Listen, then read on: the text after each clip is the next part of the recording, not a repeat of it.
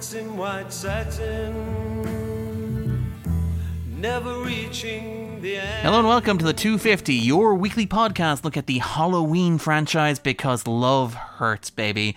I'm your host, Darren Mooney, and joining me as always is my co-host, Andrew Quinn. How are you, Andrew? I'm closer to being finished with this franchise, Darren. How are you doing? You have only one reboot and 3 more movies left. You can see the finish line in sight. Hold on a second. Did three more? When you say one reboot and 3 more movies, you don't mean 4 movies. You mean 3. Just to be clear. And I've heard the other 3 are that people like them.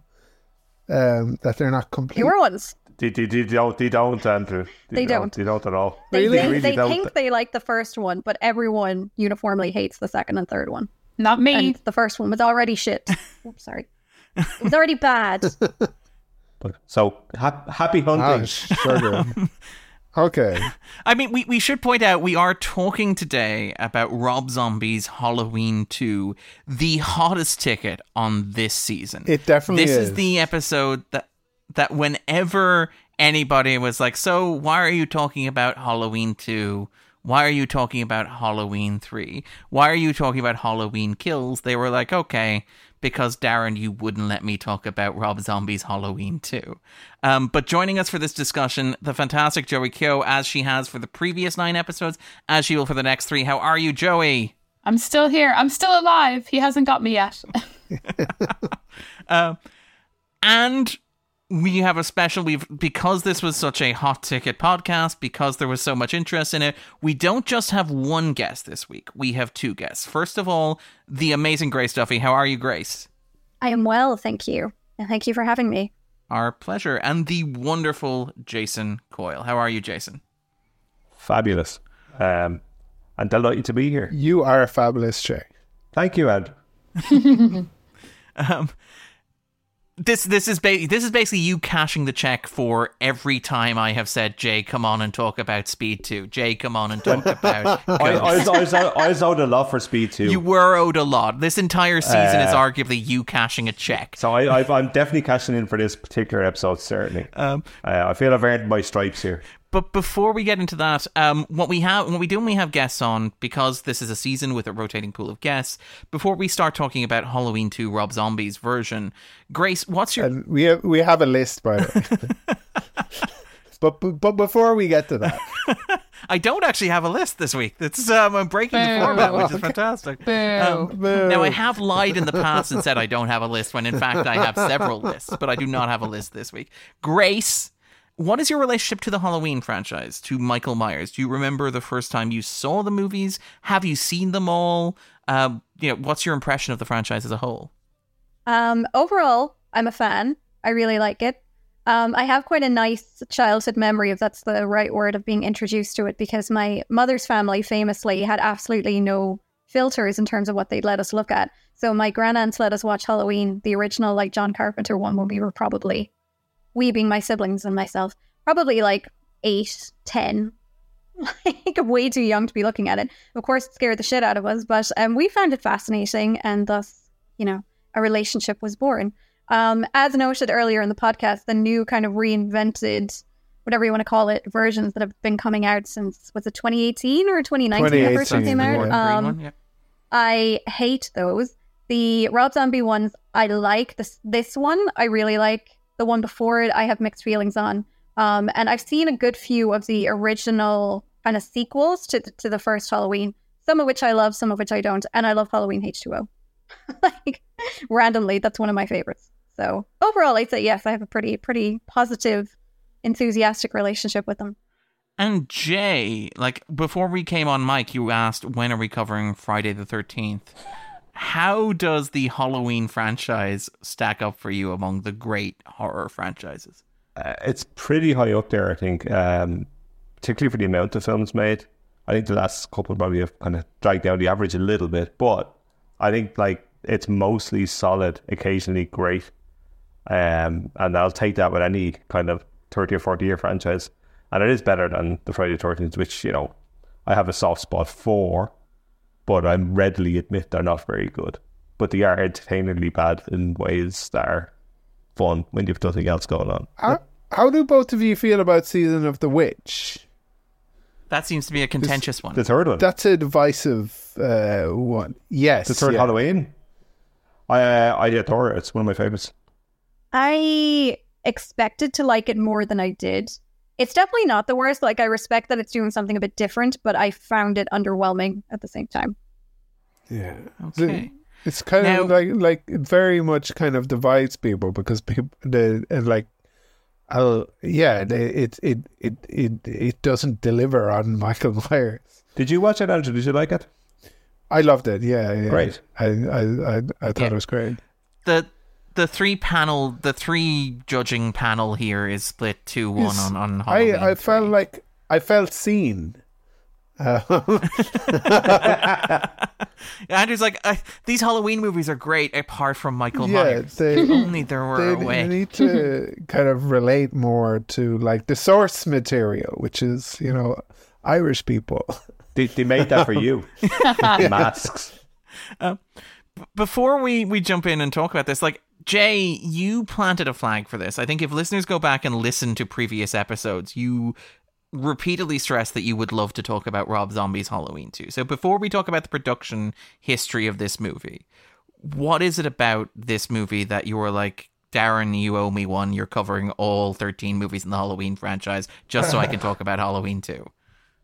I'm not sure really, but I suppose it's one of those things where, and I've tried not to do this anymore to a certain degree, but where when something comes out and you see the kind of critical reaction, and you go, yeah, I'm not watching that. I didn't particularly, wouldn't be a Rob Zombie fan in musical terms either, because it's just, I'm too old or it's too loud or whatever it is. But anyway, because you're missing whatever out. it is. Yeah, I am. Kids these days with their rock and roll and their Buster Rhymes. I didn't know he was a filmmaker. I dismissed him out of hand and left it sit there for like a decade and ignored it. And then I said, in the lonely days of kind of lockdown, I said, let's watch every horror franchise we can find, every single movie, because there is nothing else to do. So we did that. So we got to the Halloween films. I was like, got to the Rob Zombie films. I quite liked his first one. I actually think it kind of stands up a little bit better than Rewatch than I suspected. And then I watched the second one and I was floored by it. And it really kind of came out of nowhere in that way. And I have a couple of friends of mine that would be big fans, and there's been a kind of a mini critical reappraisal of it, certainly, yes. I think, in the last decade or so.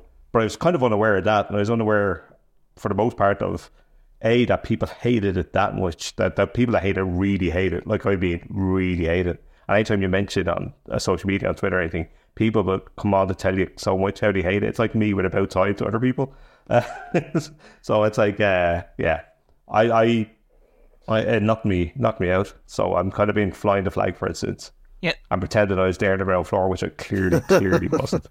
I mean, I don't want to kind of create an equivalence here, but it does feel like the Halloween franchise has a tendency to its credit, produce movies that are genuinely odd and unusual and unlike other movies in the franchise or the genre, and then over time have them critically reappraised. We talked about it with Halloween 3 Season of the Witch, where for decades that was a crap movie and a terrible mistake and an abomination and an insult to the fans. And now, like, I think Scott Mendelson on our H2O episode was like, it feels like it's gone from being underrated to overrated somehow in the 20 or 30 years since it was released.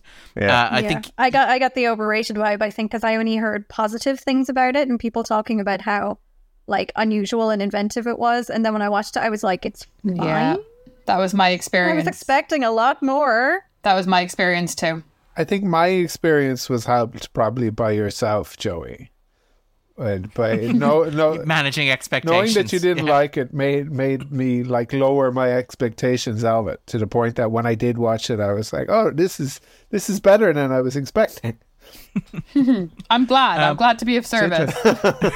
And I think it's arguably true of Halloween 2, the Rob Zombie version, which since 2018 has had something of a critical reappraisal. You've seen issues in places like Screenslant, for example, Synod Days, Reverse Shot, all these, like, again, relatively upmarket cinematic publications that have been reappraising it and putting it in context.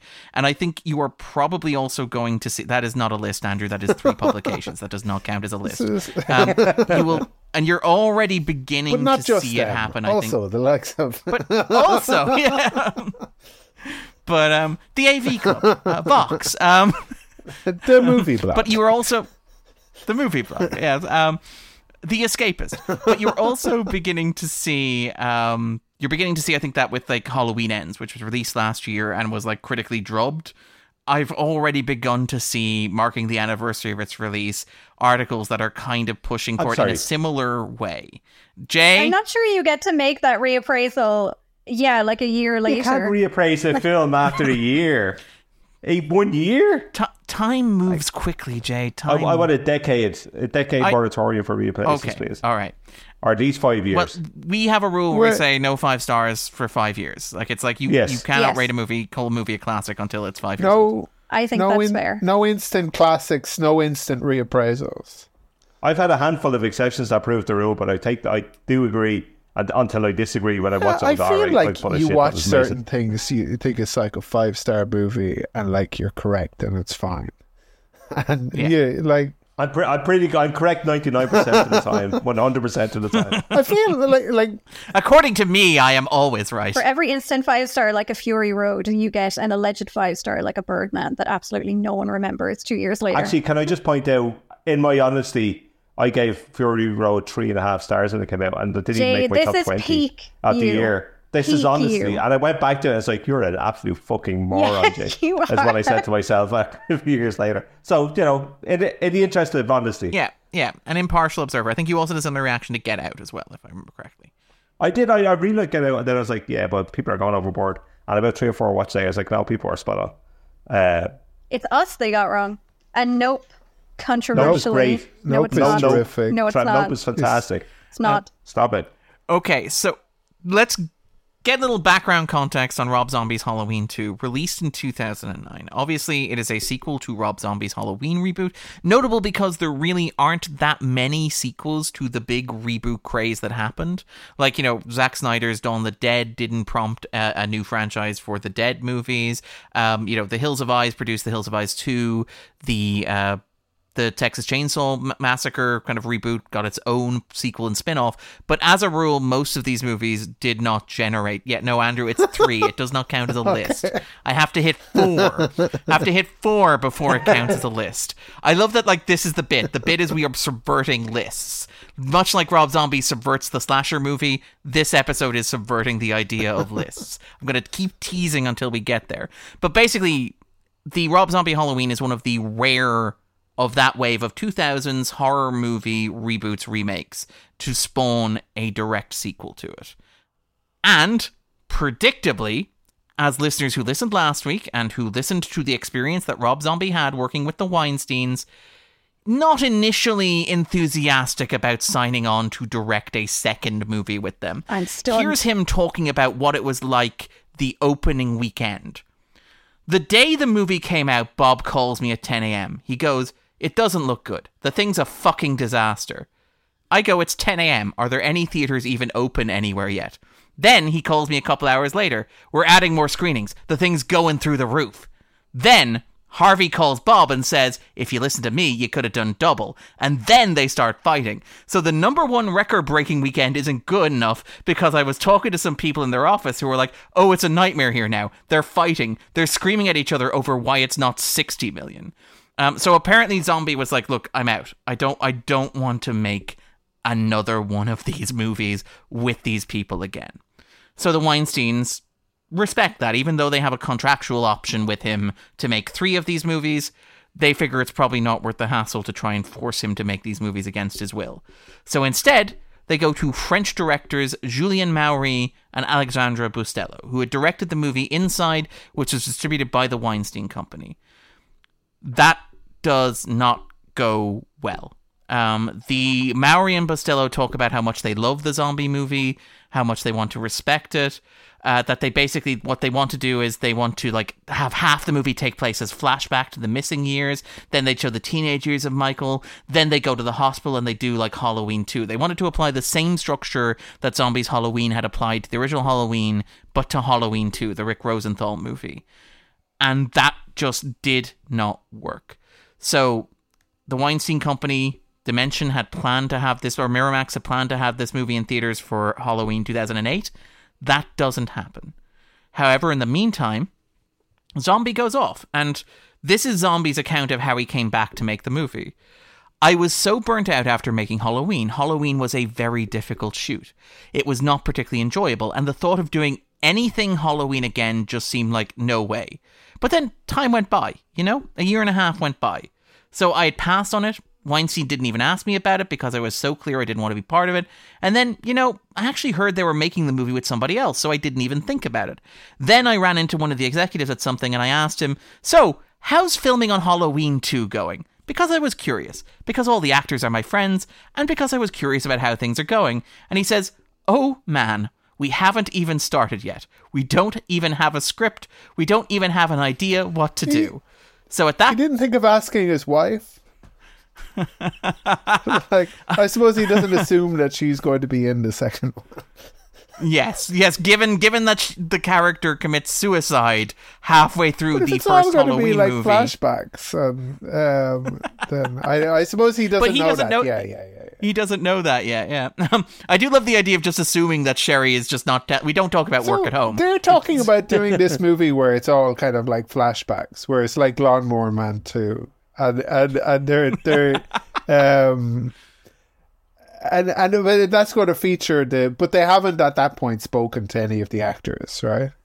Yeah. Okay. Oh, we'll talk about this. This is put a pin in that idea that none of the actors know that they're making Halloween 2 yet, right? Also note that it is at this point a year and a half since Halloween has been released, right? Which, keep in mind that Halloween 2 was released 2 years after Halloween.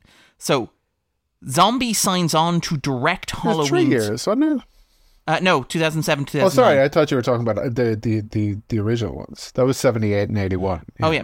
Yes, very good. I like that. I like that you remember that. That's nice. I'm impressed.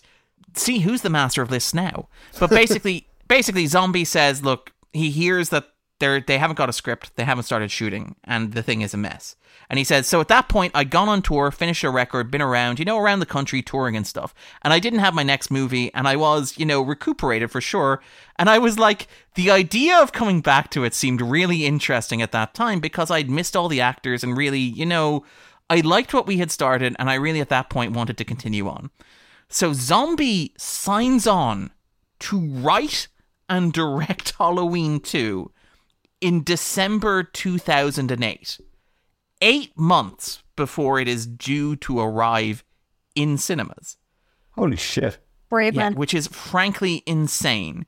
He is given the script that Maury and Bustillo had written, and he's like, no, just no.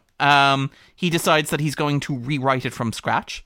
He also reaches out to the various actors and discovers that they have not been contacted about coming back at all.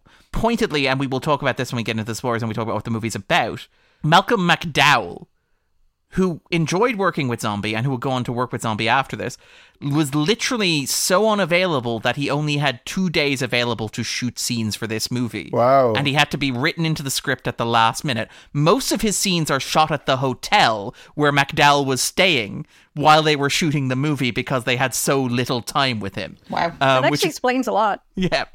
Where they shot the bit with Weird Al. Yeah. Yeah.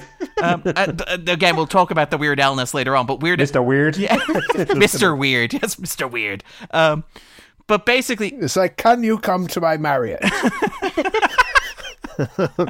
But like, Zombie's theory here, and it's a good theory, is right, making Halloween with the Weinsteins was a miserable experience for me, and I was very reticent to do a second one. I did the second one and I thought, okay, the first one was miserable, but it did well, so it'll be easier the second time. It was worse. Oh my god. I felt like they weren't trusting me on the first one because they wanted to make sure it was a hit, and now they weren't trusting me not to fuck up the hit that I had made for them. Detailing why the experience was not one he looks back on favorably, he said, they would show me scenes from my Halloween to try and make a point, and I'd be like, yeah, I know. I made that movie. Why are you showing me footage from my own movie to explain what I'm doing wrong? It does actually sound very Weinstein-esque, though. It does. It was, again, a famous... It's like weird, like, psychological warfare. famously a horrifically troubled movie. Shot in Alabama. Snow. They got snow while shooting. The cast, when they were filming outside, were freezing, despite the fact that Atlanta is supposed to be very hot. There was an incident when they were flying footage back to Los Angeles to edit, where it got put through an X-ray machine, and they lost a whole day of footage. That meant you'd run into traffic. Oh, that sequence is a sequence early in the movie where they were. It wasn't like a cheap sequence they lost. They lost a sequence where they hit a cow with a car, a money shot. Oh, jeez, yeah. Oh God, not that part. And you will tell, like, Richard Brake, the actor who appears in that scene, who is British, he had filmed the scenes, hopped on a plane and flown back to London, then had to hop on a plane, fly back to Atlanta to shoot that, and shoot it all out in a couple of hours, which is why that scene is shot in an intense close-up. If you watch that scene, it is literally just his face, because they don't have the same van set that they used. They just literally had to shoot it intensely on his face. It was apparently a nightmare to get this movie made. And he manages, to his credit, that works well. It does. I think. It's because he's so good, though. Extreme, yeah, good at being bad. That's what he does. That's his bread and butter. It's a very convincing imitation of a dog barking, apparently. I had that on earlier, and my boyfriend walked by and was like, "Is that a dog?" And I was like, "No, it's a man in pain." It's Richard Brake. It's the great actor Richard Brake, the man who killed Bruce Wayne's parents, or one of the men who killed Bruce Wayne's parents. That's where I've seen him. I was literally sitting there going, I can picture him just coming out of the shadows somewhere, and I was like, "That's it." Yeah, Joe Chill. Yeah. Yeah, he's a groovy guy. Because I knew him from a million things, but I was like, no, there's a specific image in my head that I associate him with, and I couldn't place it, and it's that. Now that you say it. One of the great British sleazy character actors. But against all odds, I bet he's lovely. Zombie. Sorry, I should never say that about a public person. Because you will inevitably. While you mention it, let me refer to my notes. It's yeah. To be fair, a lot of the time when you have people who are known for playing scumbags, they're known IRL for being very nice. They must vent all of their drama on screen. But basically, he manages, and again, you have, lots of drama that happens during filming. Bill Moseley, who is a regular for Zombie, he is cast in a role, and he walks off the film in protest of how Miramax are treating Zombie, which feels strange, because that seems like it's something that makes Zombie's job harder. But the two of them apparently still get on. He does appear in later movies with him as well, but he's like, no, the atmosphere on that set was so toxic, which is why you'll notice that one of the actors in this movie plays two different roles, because they recast it with some guy who was standing around waiting to shoot another scene later in the movie. But basically, Zombie manages against all odds to get this done, get it in the can, get it edited, screens it for the Weinsteins. The Weinsteins are like, no, this is not what we want. And we'll talk about when we get into the Spore Zone specifically what it was. But you end up with a situation where Zombie is flown back out to Atlanta with the primary cast of this movie to reshoot the climax of it less than a month before the movie opens in cinemas. What? This is insane. It is pure chaos. This is one of those stories of a really troubled, messed up production ultimately creating something that's incredible, though. Yeah. all the difficulty that goes into it has actually benefited it in some way. Yeah. Yeah. I mean, the thing, Zombie comes off of this and he basically goes, never again. He says, I am never working in the studio system again. He quite literally says, he makes Lord of Salem after this, and he makes it with Blumhouse, and he makes it with a fraction of the budget that this movie Lord of Salem has. is so good. It is. Yeah. His magnum opus. Great. It's amazing. Love it so much. And his comment on making Lords of Salem is so wonderfully passive aggressive, because it's very clearly just so you know what making Halloween wasn't. After coming off Halloween 2 and working with the Weinsteins, which was just a miserable experience from start to finish, I was so sick of the whole process of making movies. Blumhouse was very new at the time. Now everybody knows them. They're a massive success, but they were just starting. And their whole pitch was, we will give you the money and leave you 100% alone. Just deliver us the movie. Which is the exact opposite of working with the Weinsteins, who interfere constantly. That's why Lord of Salem is my weirdest movie. They tell me to do whatever I want, and that's what I did. And like Joey, as our resident LDG, our little living dead girl, our expert on Rob Zombie on the podcast, how would you position Halloween 2 in the grand context of Zombie's filmography? It's really, really interesting because, again, as we were just saying, like, all of the chaos that happened behind the scenes, you don't see any of that on screen. And if you do, it kind of works in its favor. For me, the first one was a battle between someone with a unique vision and a studio, and that's why it feels kind of disjointed, where half of it's really interesting and half of it's really boring. With this one, like, you'd never know that they were interfering as much as they were, because it really, really feels like his vision 100% for better or worse the whole way through. But obviously, when it comes to his movies, I personally rank it a little bit lower because I think he's just done a lot more interesting stuff when he's been left to his own devices, like the Lords of Salem, like the Firefly trilogy. But yeah, I think as it stands, it's definitely one of the more interesting Halloween movies for sure, and definitely one of the more interesting Rob Zombie movies as well. Especially once you know what he's been through. Yeah, I mean, Zombie himself has said, like, this is the one that he thinks is his movie. He talks about how the original, like, the remake of Halloween was 50% his movie and 50% a remake. And he says, this is 100% me. Michael's World is 100% me. That sort of stuff. And he says, it's only very light cribbing as well from the franchise. It feels like there's kind of like some kind of Halloween too, but not much. I mean, we'll talk about that when we get into the spoiler zone. I think the way that Zombie uses Rick Rosenthal's Halloween 2 is very clever. It is, and it's one of the things that I honestly kind of love about the movie. Yeah. And just to wrap up the production stuff, we talked a moment ago about like the idea that after this, Zombie goes and he ends up working at Blumhouse. Yeah. And that kind of captures the sense of the wider context of where the horror genre is at this moment in time in 2009.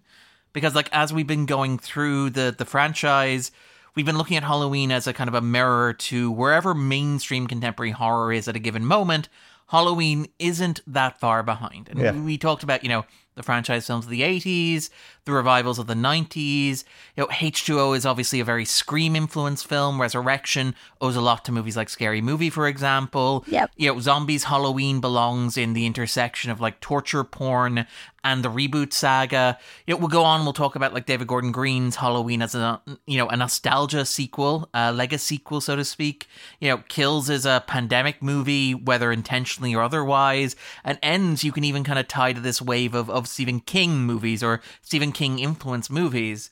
Right. And I think what's really interesting about this movie, about Zombies Halloween 2, is that it really doesn't feel like it belongs to any particular trend. And it's arguably the first Halloween movie since Halloween 3 that doesn't feel like it's reacting to something in the air in the moment. Yeah. And to be clear, I don't think that's some master plan. I don't think it's some genius artistic idea driving the movie.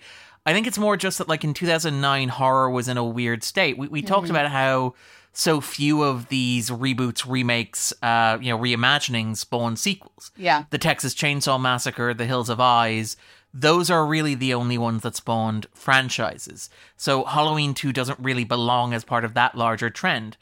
The torture porn genre is kind of exhausting itself at this point. This is coming out in 2009, which is, I believe, the same year as Saw 7, Boo. which is the first Saw movie to underperform at the box office, and the point at which, like, Lionsgate just stopped churning out Saw movies every Halloween like clockwork. Coincidentally, also the first Saw movie of the Obama era, and, a great metaphor for Obamacare. But we're not going to talk about that. But I think that even, like, you look at... This is the year that Paranormal Activity comes out. Paranormal Activity comes out this Halloween, and it changes everything. It changes everything because, it's a low-budget movie. It's a Blumhouse movie. It's the movie that puts Blumhouse on the map. It basically says horror doesn't really belong to the major or established studios anymore.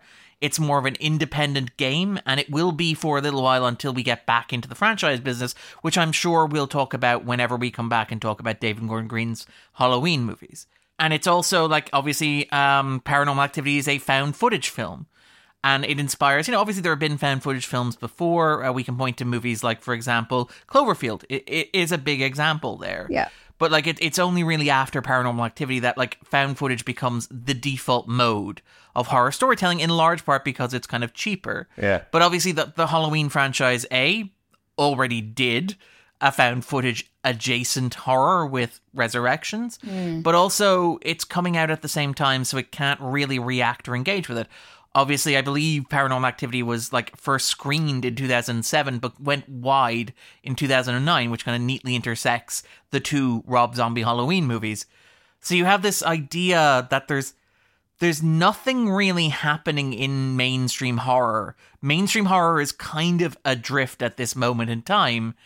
And it's kind of fascinating that you look at something like Halloween 2, it doesn't really feel like it belongs to any larger trend. It arguably doesn't even feel like it belongs that much to the larger Halloween franchise. Yeah. And I think like that's what's so fascinating. Like Andrew joked that like I make lists as we go through this podcast. The reason why I do that is to place each of these Halloween movies in the context of what is happening in contemporary American horror cinema. The reason why 3 movies aside, I am not doing that this week is because I don't think there is a larger trend that this movie can be situated in, that it is reacting to, that it is engaging with.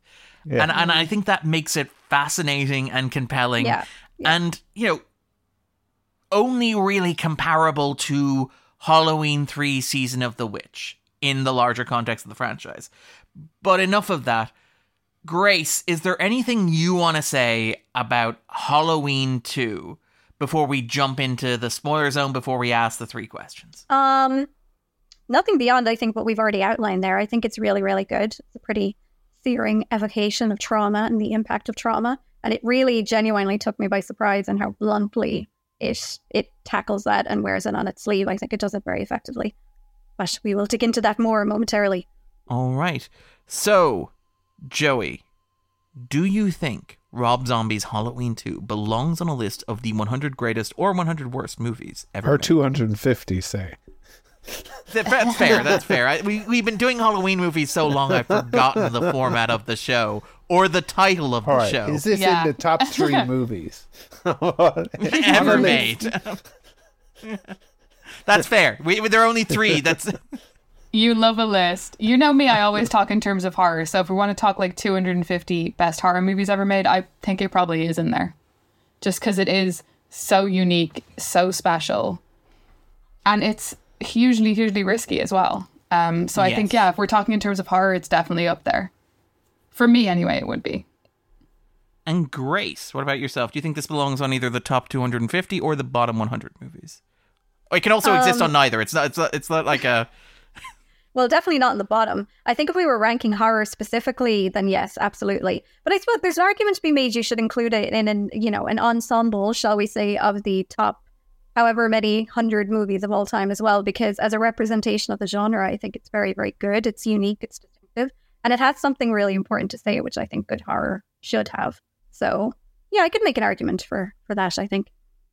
All right, Jay, I have queued you up. I've lined up the fastball here. Do you think Rob Zombie's Halloween 2 belongs on a list of the 250 greatest movies ever made? You know, I always struggle with this every second time I come on this podcast.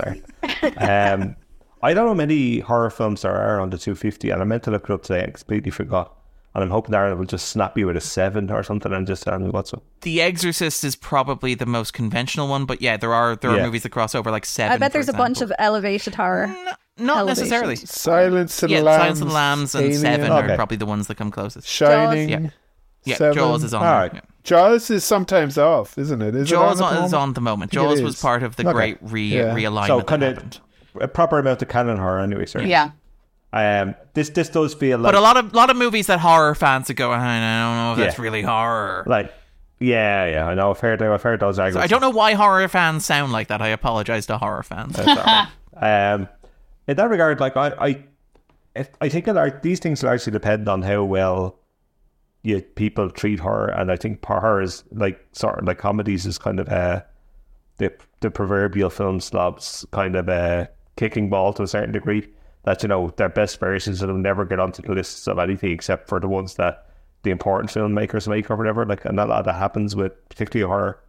You'll only see if a Spielberg makes a horror or Scorsese makes a horror, or whatever, Kubrick makes a horror, you'll see them get anointed. But if you're Rob Zombie or anything like that, you generally don't get near anything like it, because you're just making low rent horror or low grade horror, whatever the kind of thing it is. Or even John Carpenter, like, to take this or back. Even John Carpenter, yeah. I mean, the thing is on there, to be honest. I Carpenter made a career of being proud about it as well, though. You know, he was like, fuck it, like Carpenter was very much his, he wore it in the sleeve in that regard, you know. I mean, isn't there that famous video of Carpenter, like, being interviewed with David Cronenberg, and I don't know if it's David Lynch or it's Landis, but it's Landis. It's Landis, and he calls the other two fucking sellouts. Like, he's not wrong. He's not wrong. And also, I love Carpenter because he's probably the greatest interview in film, to be honest. Yeah. But so in that regard, I think this is a masterpiece, so I can absolutely make the argument for it. I think it's like, we'll get into it in more detail, but I think it's as good of, certainly in the 21st century, it's as good a representative of horror and what it can do and what it can be as I've seen. Only the other thing that comes closer than 21st century is maybe Martyrs. I was waiting for Martyrs to go. Yeah, they're kind of my two kind of. I put it up there, which is no faint praise, to be honest. So yeah, I could see the argument for sure. All right, and Andrew, keep in mind, like, we know how you feel about Rob Zombie's Halloween. Right. Do you think that Rob Zombie's Halloween 2 belongs on the list of either the 250 greatest movies ever made or the worst 100 movies ever made? It doesn't belong on the bottom 100 because it's quite well made, like, and it's very effective in what it's doing. I think maybe I'm just like a little lily livered because I don't feel like on the list of the 250 greatest movies that you are, maybe the 250 greatest horror movies, because you did in that list of the 250 greatest horrors, you would have movies like just as scuzzy and nasty as this, and that's the kind of, normal for the genre. But like I could, like, the answer to the other question would be fairly straightforward. Yeah. But it's so kind of, to my mind anyway, like, pleasant, redeemed, I guess, in terms of like they're like, I just didn't know how to feel about this, because like I get the idea about it being about trauma, but like for me, when I see trauma in a movie, it's like compelling because it's happening to people that I care about, versus like, I feel like in the zombie movies, everyone is terrible. And like this is only what we can expect.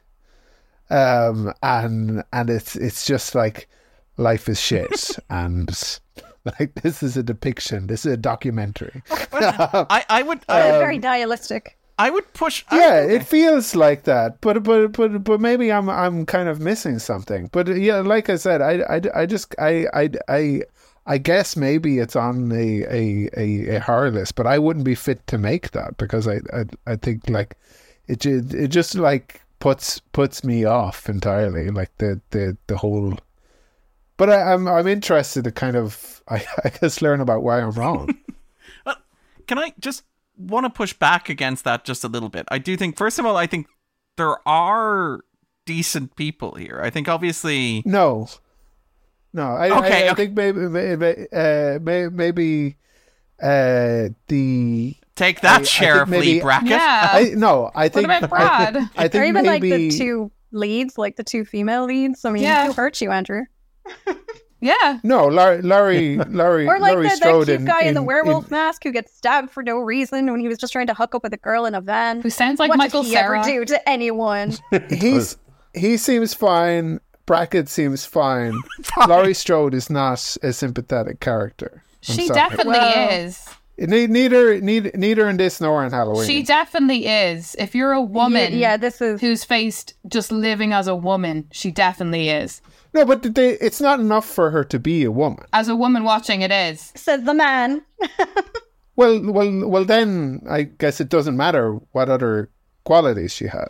My point is that if you're a woman who's dealt with any kind of trauma... Do you know what I mean? That depiction of her character will immediately speak to you. Yeah, I'd agree. That's my point. I also think that like our ability to extend empathy doesn't limit itself to people who are likable in inverted commas. Like I think, and that's come up. I mean, that came up even with the Amber Heard Johnny Depp trial, where she wasn't the perfect kind of victim, and even women were turning on her. Yep. So that's another point. Like, Laurie, she acts like an absolute asshole. Don't get me wrong, but that doesn't mean she's not worthy of our sympathy. Yeah. But it's perfectly understandable why she's being the way that she is. Like it's a deliberate choice. Yeah, her position, her difficulty in recovering. She's frustrated that she can't just get better. I mean, the scenes with the therapist, like you see all of that come out, where she's just like, "I'm so sick of this, and I know I'm taking it out on Annie, and it's not Annie's fault." But she's just this constant reminder of what I've been through. Yeah. And like, obviously... Oh my God, that broke my heart on rewatch. Like, it hit me the first time, but today I was like in agony watching that part. It was awful. Sorry, that premise is that she is that way because of what has happened to her. But we see her in the first Halloween movie and she's unlikable. I don't think it's okay. It's okay having unlikable... She's not unlikable. It's okay having unlikable characters. But like if what the character is trying to do is like to make and I understand that it hit me differently than it affected other people, and that is fine. But I didn't like I felt so much for Laurie Strode because her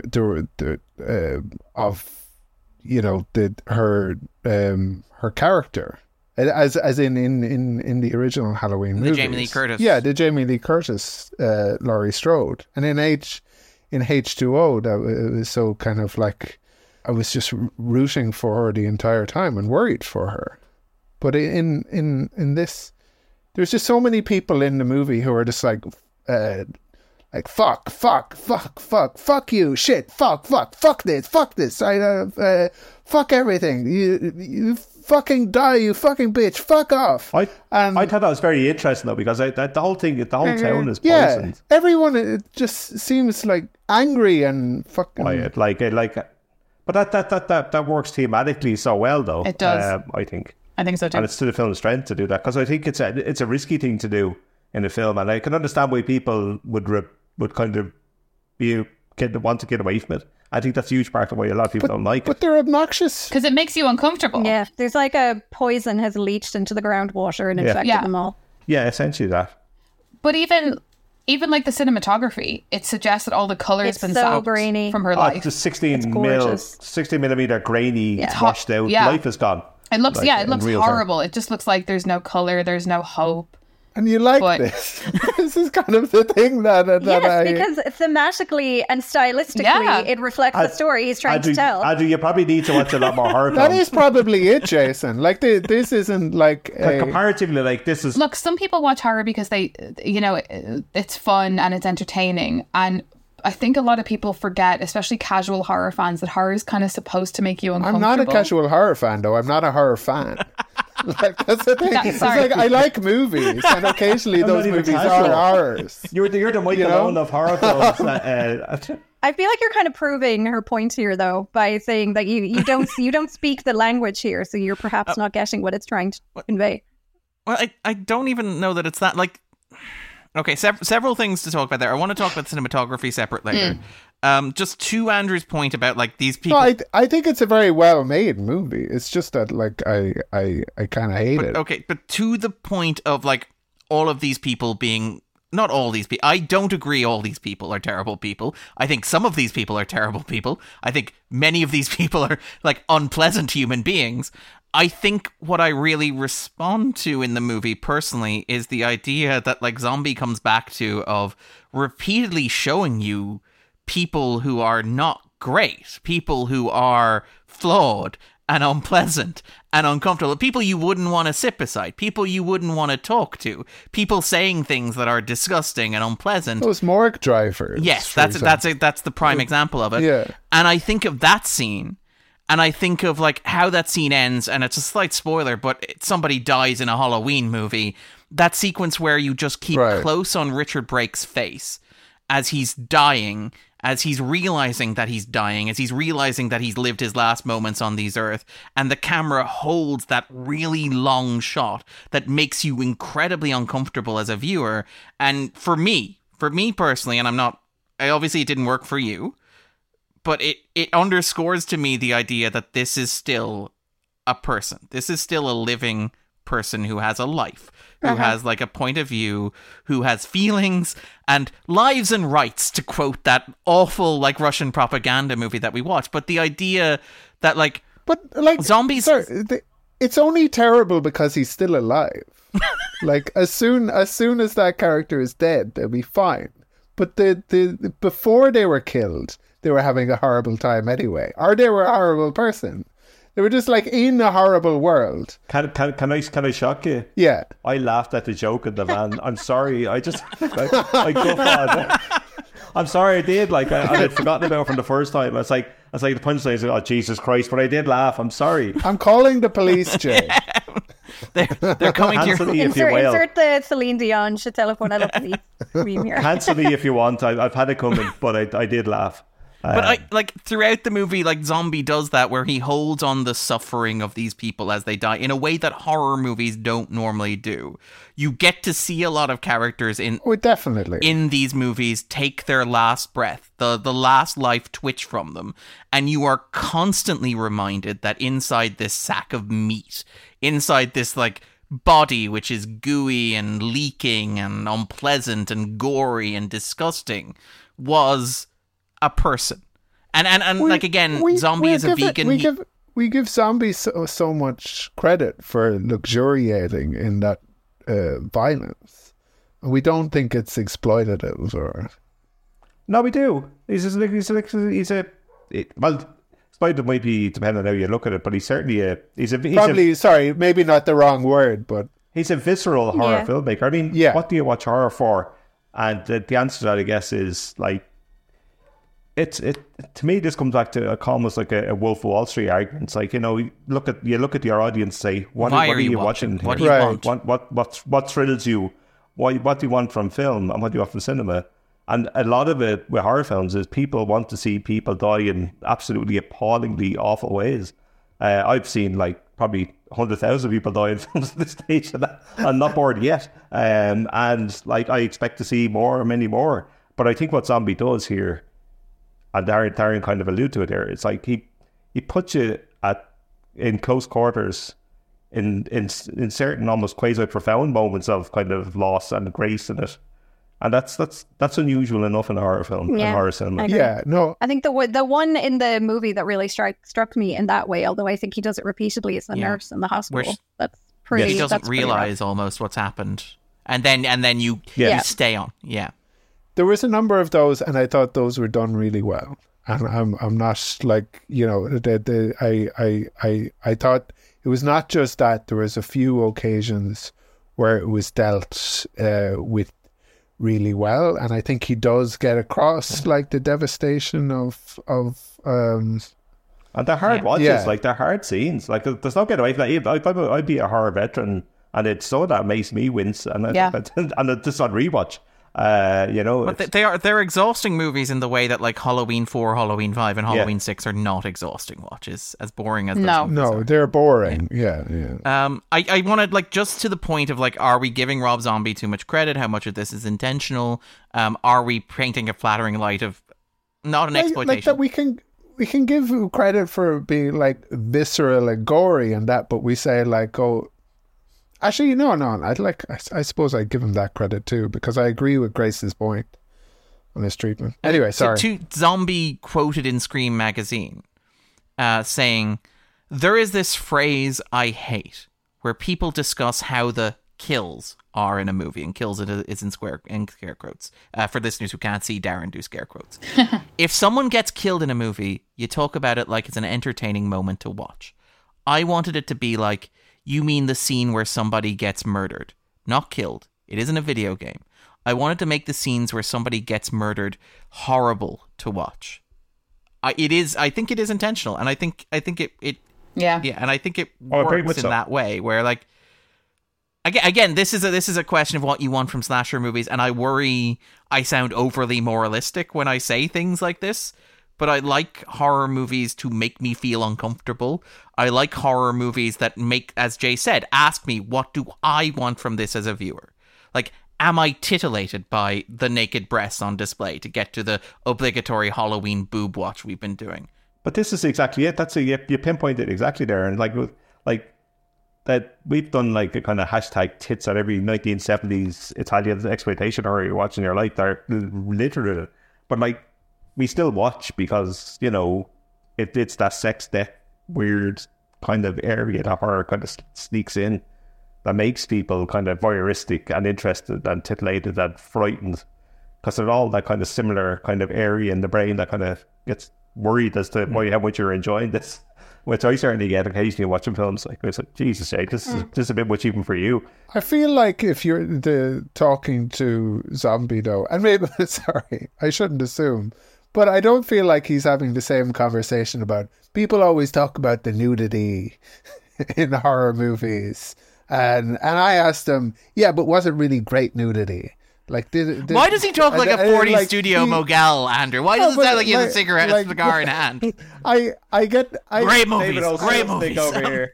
Great nudity. No, I get the sense he's not trying to kind of like do anything groundbreaking with his nudity in movies. That he's just like, people want to see that, so we'll put it in. I don't know. Well, it doesn't feel like transgressive. An extra 20 million at the box office. Well, he was forced to in the first movie.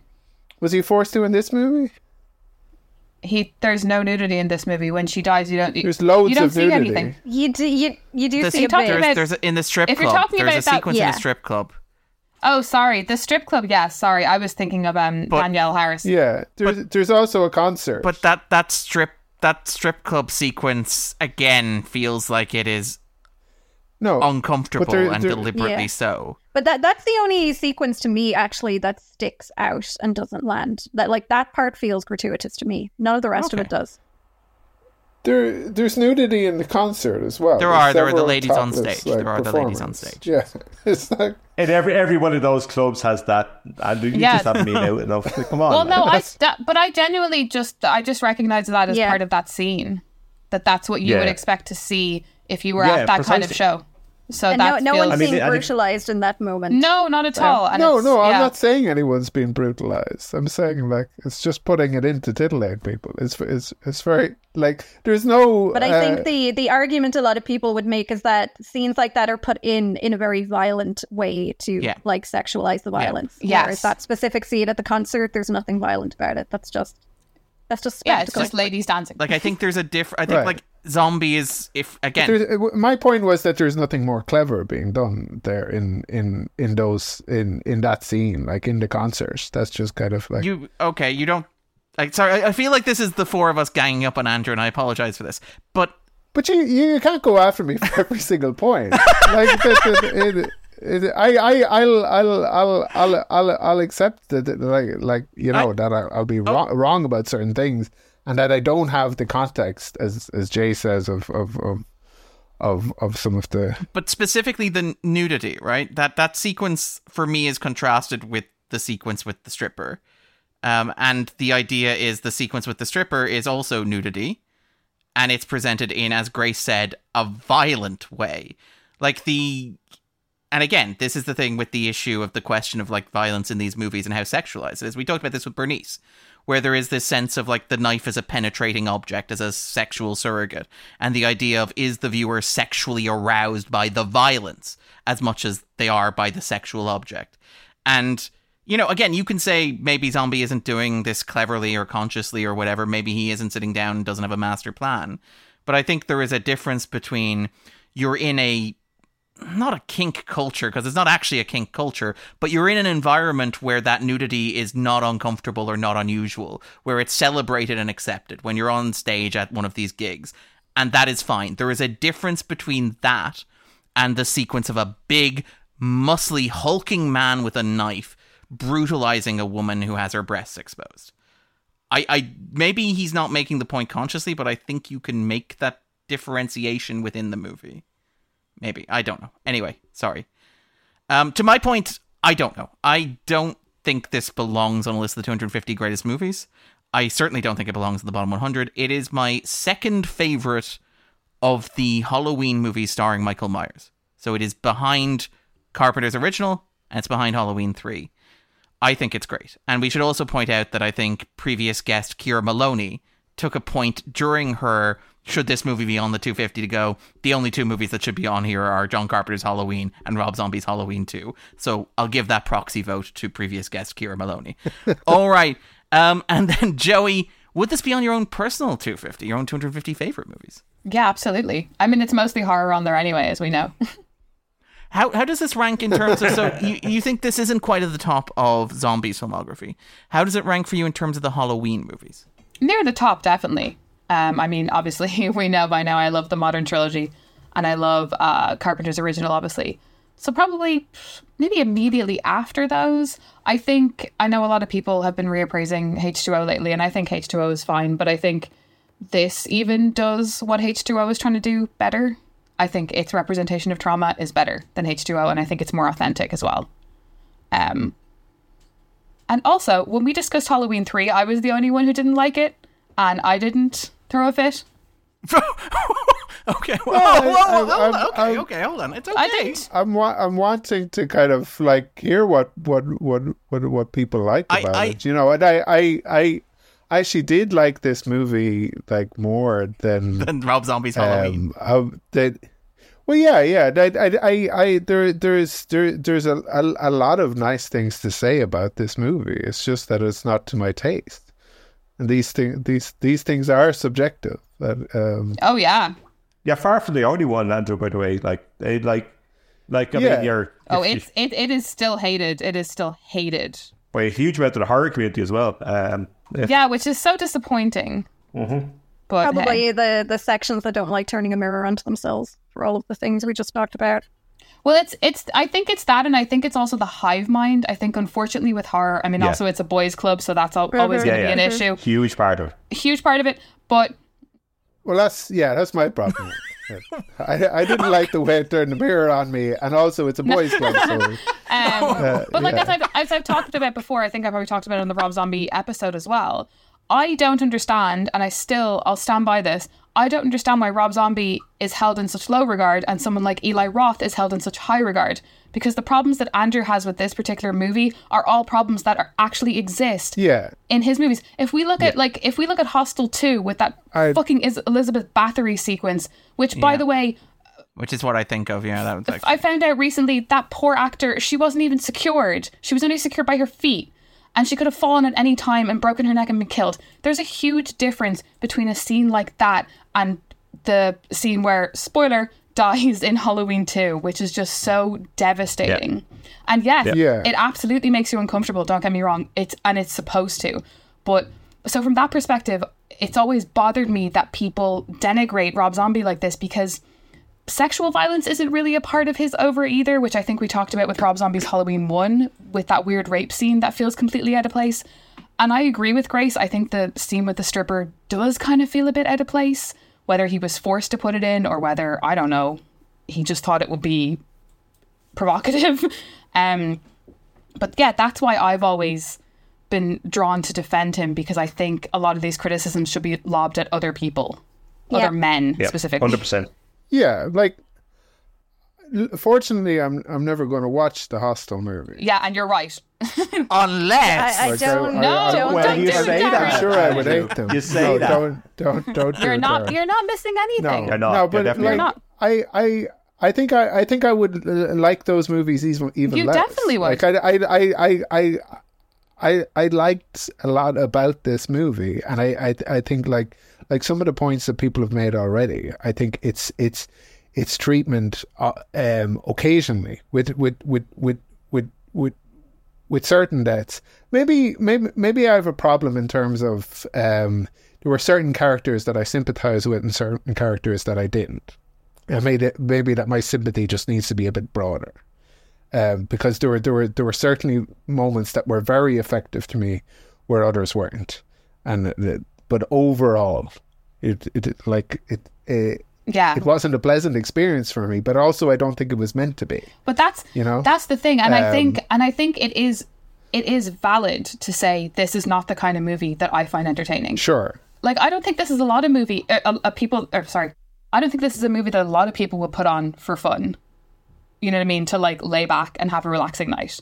I don't think it's that. Well, I'm probably never going to watch this movie again. I really like this movie. It's a tough watch, but again, it's supposed to be.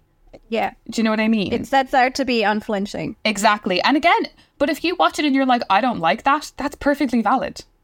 You know what I mean? That's valid. Yeah. That for me, it's something that maybe I can more admire than enjoy, I guess. And to be clear, like, but yeah, maybe that's just something I have a problem with a lot of the genre. Anyway, sorry. This is not about me. No, I think I actually, like, again, editing past episodes, I think when we do have disagreements, it is interesting and constructive. We are not yelling at each other and we're not telling each other we're idiots. I think it is good to have dissenting opinions here. I am 100% right in everything I said about Mustang. But, not to realize that debate.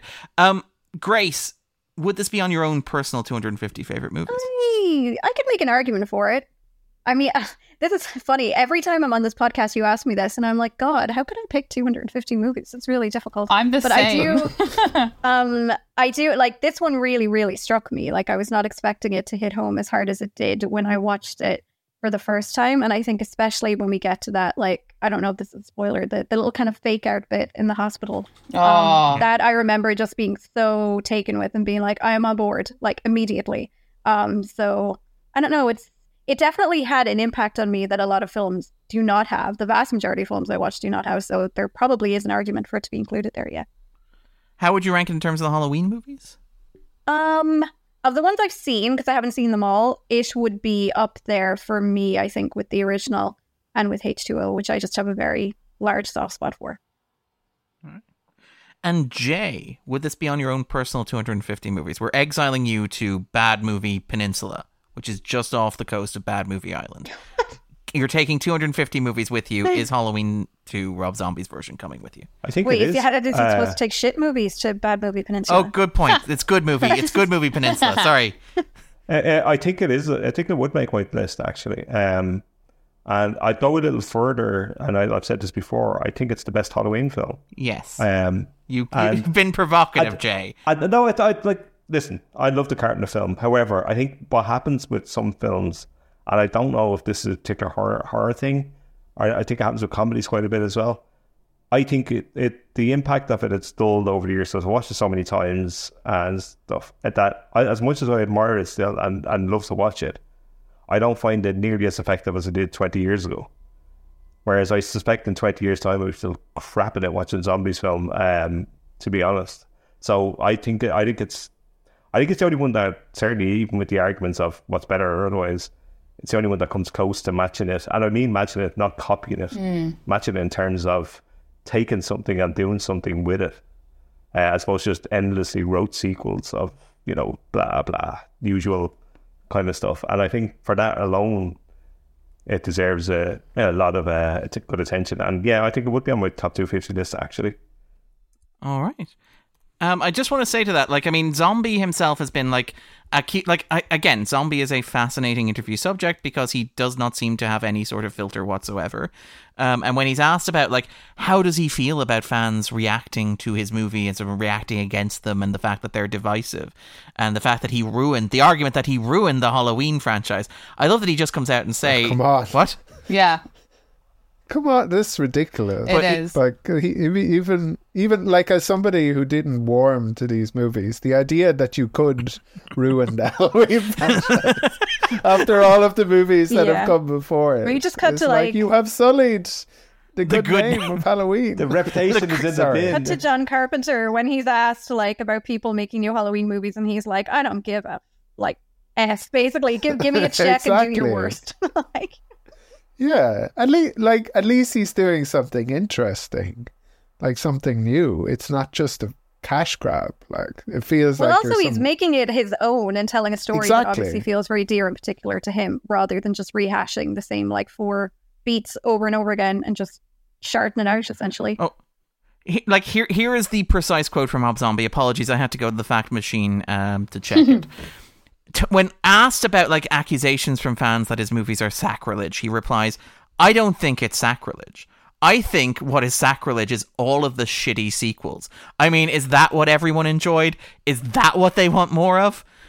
Which is I kind of admire the just the going for itness of that response, where it's like, really, you're coming at me in this franchise? I've seen The Revenge of Michael Myers. But he's not wrong. Yeah, but he's not wrong. Yeah. Also, the use of the word sacrilege, like, I love what the are you way... deifying this franchise for? When, as he says, there's plenty of effluence in there. Like, it's not, solid gold. I love the way he's kind of like, no, it's not the thing I made was bad. It's the thing that you like is bad.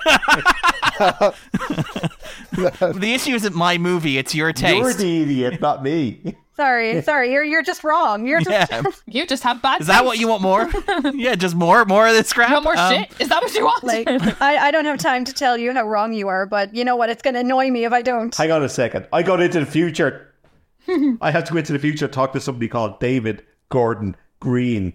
Oh, okay, the three Jay. words that should strike fear into the heart of any good horror film watcher. Jay, sorry, Jesus easy. Christ. We do not have time. We do not have time. He's not wrong. He makes Rick Rosenthal look like Steven Spielberg. We're not even through the 3 questions.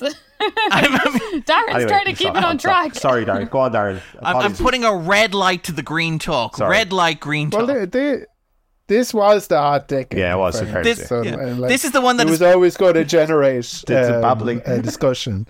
This is the one that is probably going to run 3.5 hours, despite Christ. being one that we doubled up on recording because Darren's an idiot. Go on. Okay, Andrew, would it be on your own personal 250? As we podcast, Lisa, yes. as we podcast into tomorrow. I wouldn't put it on Good Movie Island. I think it's this is an improvement on the Rob Zombie Halloween. Is the Rob Zombie Halloween your least favorite of like the 10 that we have covered so far? No. Okay. I'd say I don't like 4. I don't like 2. I like 5 and 6 more than 4. I probably like this more than 2, 4, 5, and 6. Okay. And I'd put Halloween, Season of the Witch, and H2O ahead of the zombie ones. Okay. All right, so it's not as bad as I thought it would be. So they're the like the meat and the sandwich, I suppose. Yeah. Yeah. The heart of the franchise. Where it's like I'm hoping that I'm not hungry. Because I really don't want to have to eat that. Yeah, exactly. No, I think for all that I don't warm to the character, I think Scout Taylor Compton is better here. I think as an actor, I think and as Laurie, I think it's a better performance. I think there's a lot of people doing good work. I suppose maybe I actually did feel for Margot Kidder as the therapist, and I guess that's not where my kind of sympathies maybe ought to have been in that scene. I don't know. I feel like the casting of Margot Kidder in that scene is very deliberate. First of all, because obviously she's one of the first final girls. She was in Black Christmas. So she's like, it's an in-joke in terms of like horror franchise stuff. But it also feels like it's an allusion to Kidder's much publicized issues with manic depression, where she had a very public episode in the late 90s that was treated shamefully. Like most of those episodes are treated shamefully by the press. She was turned into a public spectacle and treated as a freak. And kind of, again, her career suffered as a result of it. And she was marginalized and kind of treated as an oddity. I think the casting of Kidder in that role is very deliberate. And I think it's deliberate beyond just, it's a character, it's an actor you recognize from a movie like this. This is an actor who has real life background material that we are hoping that you will bring into the context of this conversation. Yeah, but I suppose like the avoiding the question a little bit, but to say yes, of course, it's not on my 250 greatest movie list. If I like, and I think there were other things that I just didn't like. I like a Rammstein music video as much as the next person, which is not really that much, I'm guessing. Speak for yourself. It is a very new metal movie. Well, it's a very zombie movie. It is, sure. And pick a generation, like. I'm not sure new metal is the right genre, but yes. Well, I don't consider that an insult. I don't consider it an insult either. I'm just saying it's not the metal subgenre. No. Why? What would you go for? Which metal genre are you going to? I'm going for more industrial. Yeah, especially if you're going to make a Rammstein reference. Listen, I gotta go. It's not frenetic enough to be new metal. They had the Moody Blues, Nights and White Satin. That's all I needed in life. Do you know what I mean? We will talk about the sound. Like I have like a list of things that involve like cinematography and soundtrack I want to get to when we get to the other side of the spoilers. An hour in. God help you editing this, Darren. This is my fault. We're more than an hour in, but I think the fact that we have 5 guests, but mostly I think it's my fault. I could have just said, Yeah, I like this. I love it. I like that we're having this discussion. Andrew, did you have something else you wanted to say? Because you were like, I have a list of things I didn't like about the movie, and you kind of turned like a page, and it feels like we got as far as heavy metal Rammstein video. That was the first point. I didn't like the fake out. Oh, okay. I thought it was. Yeah, you're beyond saving that. Save that until we get to the spoiler zone. I liked those scenes, but I didn't like that it was a fake. Okay. We will get to we'll talk about that specifically. Yeah. Okay, we're gonna move off then. But yeah. Oh, sorry, Andrew. But I think that the movie kind of, I feel like there's a line in it is kind of like bad taste is the fuel of the American dream. Of the American dream, yeah.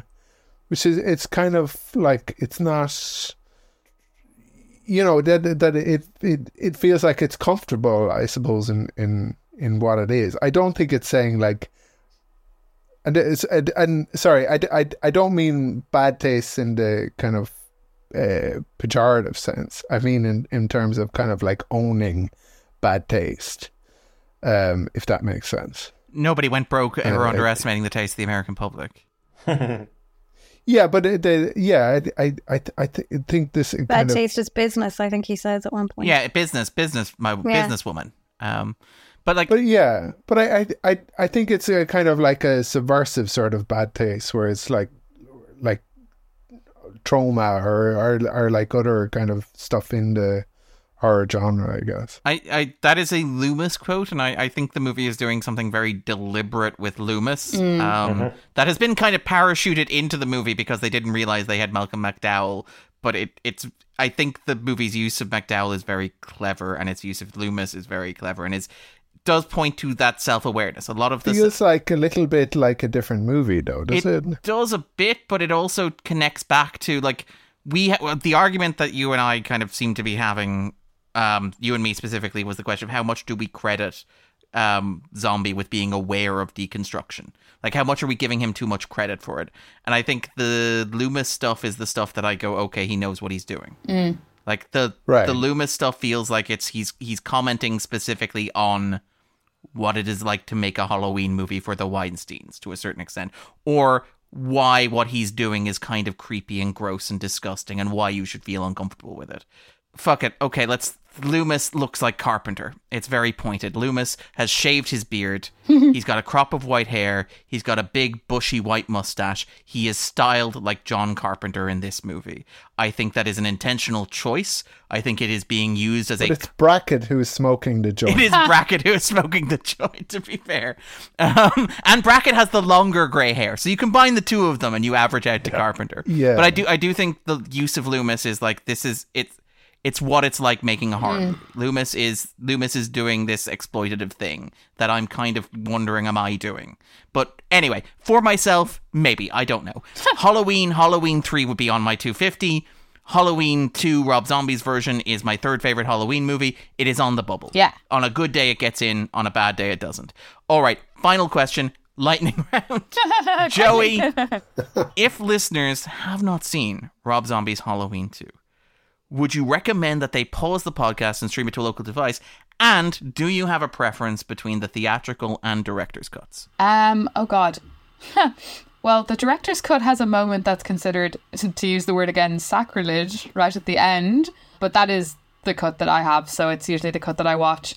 I would suggest that people watch it, although be advised, as we've already discussed, like, it is a tough watch. It's not a fun Friday night movie. It's something you should probably watch in the middle of the afternoon and have something fun lined up afterwards, just as a palate cleanser. But yeah, I mean, I think everyone should watch this. I think it's been unfairly maligned for way too long, especially by horror fans, and it deserves to be reappraised.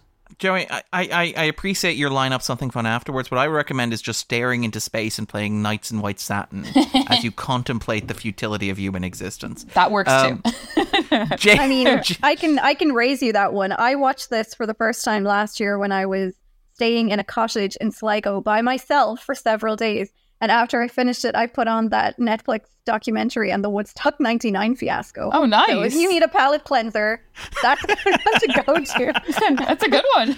So you're just like, oh, this is worse. This is actually worse. Never mind. Come back, Michael. All is forgiven. Another great musician turned director from nu metal. Rob Zombie is a nu metal, but from that era. Rob Zombie's just metal. He was a bit too old. Yeah, he was a bit too old. But Fred Durst decidedly nu metal. Oh, the fan, like you argue, like the fan deserves to be in conversation. He's the connecting thread. See, I was listening to how like David Fincher, like Fight Club, saw him as a sort of like a protege or something. How in the music of Limp Bizkit's in... Sorry, I'm just like recycling stuff now from... I will remake this man in my own image. Fincher saw Fred Durst as a protege? What? Did I pick this up wrong? Yeah, it's almost like this promising kind of young director and took him seriously and that. But he's also... his music features in a number of movies and his... or in a number of video games. This is the thing where he has the rights, where he has to be a character in the video game if they're going to use his music. So the Fred Durst is a playable character in Fight Club, I think. This seems on brand for him. Oh man, I could beat the shit out of Fred Durst, no better. Like. But you have to complete a whole lot of stuff in the game to unlock. Yeah, he's the boss character. Ability to beat him, apparently. He's the ultimate unlockable. I mean, again, like I am just going to the fact machine to verify everything Andrew has just said. The headlines include: Fred Durst gets Fincher's advice on film projects. Fred Durst replaced by David Fincher on Lords of Dogtown project. Fred Durst rocked the Tribeca Film Festival with the help of his mentor David Fincher. So yes, there is a Fincher Durst connection. This is all coming... Fincher contains multitudes, doesn't he? This is all coming from Blank Check, by the way. I should give credit where it's due. All right, and Grace, if listeners have not watched Rob Zombie's Halloween 2, which if they had started, they would almost be finished by now, would you recommend that they pause the podcast and stream it to a local device? And do you have a preference for the theatrical or director's cut? So to your second point first, I don't actually know what version of it I have. You have the director's cut, I think. I have the director's cut? Okay, cool. Well, then I haven't seen the theatrical version, so I can only comment on the director's cut, which I do love. And yeah, I'll echo what Joey said. If you haven't seen it, then I do solidly recommend it, but you have to be in the right mindset. Like, don't watch this if you're feeling a bit fragile or vulnerable. And as I said, I mean, I was fine watching it in the middle of nowhere by myself, but I did have some pretty heady entertainment lined up for after, even though I didn't realize it at the time. But if you do need a palate cleanser, then yes, I recommend Woodstock 99 because everyone in that is so savage and animalistic and terrible that it will make everyone in this seem like light and fuzzy. It's like spending an entire documentary with the Richard Brake character. Yes, actually. Jay, if listeners have not already seen Rob Zombie's Halloween 2, would you recommend they stream it to a local device? And do you have a preference for either cut? I've never seen the theatrical. I've only seen the director's cut, which I've watched twice. And I heard bad things about the theatrical in comparative terms, so I don't know what people have seen would advise whether to bother. But but certainly I'd absolutely say watch the director's cut because it's great. And not mind all that, line up something good afterwards. Get the kids round, start it properly, get them their film education, the horror film education early. Get the 10-year-olds out of bed, popcorn. stick it on, get it. 2-liter bottle of Mountain Dew. I mean, look, watching really violent stuff when we were kids obviously did us no harm. So 100%. Get a Christmas Eve and send them to bed then. Well, Christmas Eve is next week. This is almost our Christmas episode. Perfect. And yes, watch it next week. Do it. And Andrew, we should disclose that before this began, I did literally grab your hand and force into it a copy of the director's cut of Rob Zombie's Halloween 2 because I wanted to make sure you did not watch the theatrical cut. Yeah. With that in mind, would you recommend that listeners watch Rob Zombie's Halloween 2? And did you watch both cuts for comparison? So, I don't want to dissuade anyone who will enjoy this movie from watching it, but I also want credit for dissuading people who won't enjoy this movie from watching it. So, in a difficult position. I don't know. I'd recommend people watch it. Make up your own mind. It's not a bad movie. It's just one that I didn't kind of care for, and I think it's important if you are even in my camp, to I guess challenge yourself with these kinds of movies. Yeah. So yeah, I'd give it a fairly partially qualified recommendation. I was going to say unqualified, but I feel like that I think if you're listening to a podcast about Rob Zombie's you're probably on board. Going to watch it. yeah, exactly. I don't know. I announced our schedule for the next couple of months yesterday on Twitter, and a lot of people said that's a hell of a December we have lined up with Rob Zombie's Halloween, Rob Zombie's Halloween 2, and J.J. Abrams' Rise of Skywalker. What a month of movies that is going to be. That's a lot. Yeah. And what for myself,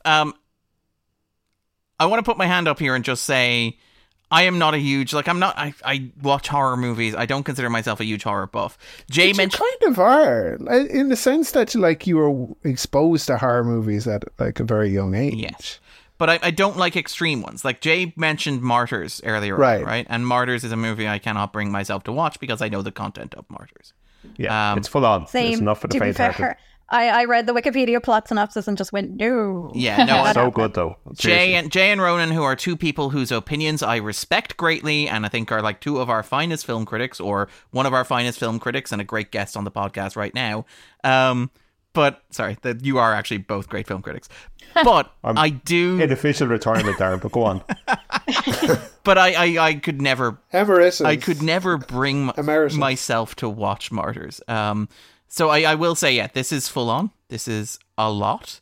It is probably, again, triggering in terms of stress and trauma. It's not a movie that is light and fun and easy to get through, which is interesting because that's the thing with talking about the Halloween franchise, where I think movies like H2O are hugely enjoyable, fun roller coaster movies. I think David Gordon Green's 2018 movie, and I know Jay and I know Grace will disagree with this, but I think that is an accessible popcorn movie that is great fun and very easy to watch. I think Rob Zombie's Halloween 2 is not. That said, if you are going to watch it, and I would recommend it if you feel up to it, watch the director's cut. It is a superior film. I think the theatrical cut is interesting. I think there's a lot of good stuff in there. But I think the director's cut is pure, unfiltered Rob Zombie. And if you are watching Rob Zombie's Halloween 2, you owe it to yourself to have pure, uncut Rob Zombie's Halloween 2. If you're only going to eat it once, you may as well get the full flavor on the menu. With that in mind, we will segue neatly into the spoiler zone.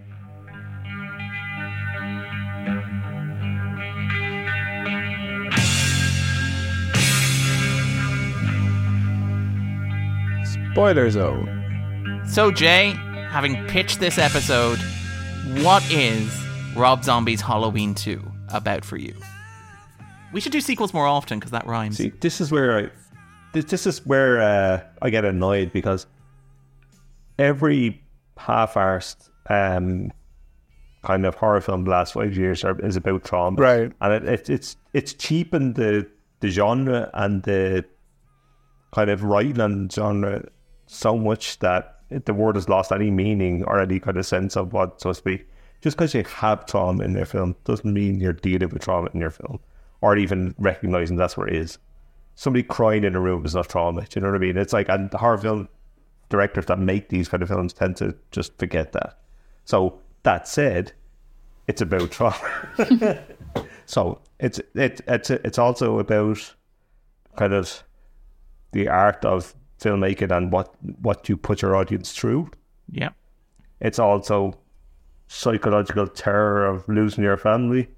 It's also a lavish tribute to Twin Peaks. Yeah. In lots of ways. And The Return, I think, borrows from it a little bit as well, in a kind of reverse symbiotic relationship with Lynch, from Twin Peaks to Twin Peaks to Return, and even For a Walk With Me. Yes. Which is plenty in there from it that would be inspired from it. So I don't think he's gone full Lynchian, but I certainly know that he's in that conversation. This is a very, very desperately sad and unsettling film that I find very difficult to watch, but I know I'll watch probably a few more times because I think it's very profound and very beautiful amidst absolute carnage. And I think it's very difficult to get that balance right in film. And then I didn't know about the production schedule, and the fact that do that in 9 months is nothing short of miraculous, quite frankly. I don't know I'm not sure any filmmaker could do that. I think that's an extraordinary achievement in and of itself in any way, but to do that in that short space of time, I think Joey mentioned earlier, I think horror film fans just that don't like it just will not revisit it and not count this idea that could be good. And it's depressing because that's the one thing that annoys you, horror fans. And so people will do or won't do, but I think it's certainly worth a rewatch if you haven't seen it in a long time and you were kind of with the critical mass at the time. It's great. It's really, really great and really, really hurts. I think you mentioned the idea of trauma, and again, that is something of a cliche when we talk about horror. Yeah, movies. it is. And it's typically something that comes up a lot. Reclaiming trauma as but well. The idea, Yeah, and it's particularly very common when we talk about sequels. And I think what I really like about Rob Zombie's Halloween 2 is that it really feels like it's kind of deconstruction is a word that is overused, but it does feel like it's deconstructing the idea of the classic horror movie sequel, where like this again, like the original Halloween 2, it opens in the immediate aftermath of the first Halloween, right? There's that shot of Laurie wandering down the road as Sheriff Brackett tries to find her, and she's muttering to herself about how, like, she's muttering about the climax of the last film. She's talking about, like, he was in the wall and then I fell and I killed him, and he's trying to shake her out of it, but she's not coherent at all. Yeah, as opposed to, say, like the Rick Rosenthal Halloween 2, which, sure, you have Loomis running around saying, I shot him 6 seems times! Quite serene very quickly. The 2 is very odd in terms of, like, Laurie Strode's reaction. Yeah. Like, I don't know, is she being given something? But she seems very chill. Yeah. Like, she's just having a nice time. Chatting to a boy, like, but like, yeah. But I mean, even things like the way in which, like, they load her into the ambulance and you see the footage of her being treated in intense, gruesome detail. Like the fact that her in the operating room recovering from what has been done to her body is almost as graphic as anything Michael does to anybody over the course of the film, where you see them picking the glass out of her hand, which is something that you don't even think about with horror movies, where somebody smashes a window and you're like, oh, that's just somebody smashing a window. It happens in every horror movie. And here it's like, no, smashing a window will mess up your body and you will have to repair that. The bit where they're like peeling the skin off her head and stitching it together. Yeah. Sorry, Andrew. It's just so unflinching. You so rarely see the cleanup as well. Yeah. And especially, as you say, not to this extent. You might see a little bit, but the fact that you're right, it's so intricate and it's like every little bit, it's really showcasing how much she's been through physically. And then obviously she's screaming the whole time as well, so it's the emotional impact as well. And I mean, even things like later on in the movie, she has the scars on her face. And the scars aren't like Loomis's burn marks in like Halloween 4 and Halloween 5, where they're like Frankenstein monsters. They're things like they're sitting not down. Halloween 6. because he got plastic surgery. Yeah, he was okay. Yeah. But not Halloween 6 because he got skin grafts. And also, yeah. But they deleted that. I love that they deleted that line from the theatrical cut. Like, literally one line of, I got skin grafts. And it's like, no, that line needs to go. But like here, even things like the close-ups when they're eating dinner together, they're having pizza, and you can see the scars on both her face and and Annie's face as well. And it's like, no, these physical scars will be with them as much as the emotional scars for the rest of their lives, which is not how these horror movies work. Like, I really like the Scream movies, but Sidney Prescott doesn't have that many visible scars. No, I know Dewey walks with a limp, but like Gail doesn't have any physical scars. But Dewey's limp is even, it's a running joke. I like as well that she looks believable. Her and Annie look believably messy. They're not wearing any makeup. Like, so often in horror movies, when the final girl recovers, she's just like, oh, back to normal, and here I am, and I'm all dressed up. She can't even be bothered to brush her hair. You know what I mean? And she's wearing what looks like one of Rob Zombie's hats for much of the movie as well, which I always find kind of distracting. But yeah, it's just, I love that side of it as well. Definitely. Do we want to talk about the hospital sequence? I think Andrew didn't like the fake out sequence. Oh my goodness. You mentioned the pizza scene there. I just wanted to say that Mark Boone Jr. in that scene where he's playing the pizza box is incredible. So greasy. Just absorbs so much. So convincing. I love him though. I love when he pops up. Sorry. No, he's great. He's terrific. He's so good. They managed to squeeze at least 2, possibly more Sons of Anarchy actors in here. I kept getting distracted. They have a Rob Zombie vibe. There is a certain Rob Zombie. I love that. Like, this movie does not take place in the suburbs whatsoever. Laurie lives in the middle of the countryside with the brackets. Yeah. We've completely given up on the idea of this being suburban horror. Yeah. But like, I want to talk about the opening scene in the hospital. Right? Andrew didn't like the fact in biker country. It is biker country. Andrew, you didn't like the fact it's a fake out. Do you want to talk a little bit about that before we talk about the scene, or do you want to save it for... I think I really cared about like Octavia Spencer's character, the nurse. It was so horrific. And I did, and another person I really cared about Buddy was Buddy. Richard Beale from Office Space. He should have got the car. He should have got the car going quicker, though. I mean, what the fuck is he doing? Like, do you know what I mean? It's like, mate, you got to get killed. You're on the clock here. Like, he's a piece of shit. glad he's dead. And locking the door as well. It's like, mate, all this needless time. Just go. He also dies in Hatchet.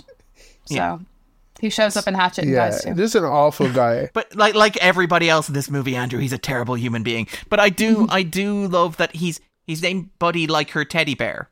Like her teddy bear you see later on is named Buddy, which I love. Like it's the thing where it's in the dream. She's dreaming about her cute teddy bear of a security guard coming to save her, but not. You know? So, I just realised he's in an Office Space. Yeah, the jump to conclusions, Matt. Sorry, that's right. I didn't mention it. That's amazing. I love that. Anyway, sorry. He's a real great actor is what he is, but sorry. He is terrific. But I really kind of I suppose if it's making a point and making it well, and if I'm being kind of like generous, I can say that like it's as meaningful for her because it's kind of part of her trauma or part of her kind of fear, even if it's not kind of real in like inverted commas. You know what I mean? As in it's real for her because she experienced it. Whether these people ever lived and were murdered, like it's meaningful because it's part of her experience. But as I guess as an audience, you're kind of like, oh, I cared about those people. They didn't die. It kind of feels like the rug is being pulled out from under me. And for me, it wasn't something that kind of in the moment was effective. I was just like, oh, she-shaw. It was a dream. Fuck you, Rob Zombie. You've alienated me. You lost me 20 minutes in. But I found it. Oh, it's so brutally effective, though, especially as like openings or even any sequence in the Halloween franchise. Like, it's one of the best. I remember the trailer for this was mostly that sequence. Yes. And it was fucking terrifying. I used to watch it over and over and over and over. and it's brilliantly done. And I mean, me personally, it doesn't bother me that it's a dream, because I think, Andrew, I think you're probably right, and it's just that it's kind of part of her trauma and her PTSD, and it's her brain like working through it. Right. But yeah, but I can understand why, if you're invested in kind of what happens to those people, it could feel like a bit of a cheat. But God, I just think it's still so scary. Can I throw something at... Oh, sorry, go ahead there, Grace. Sorry.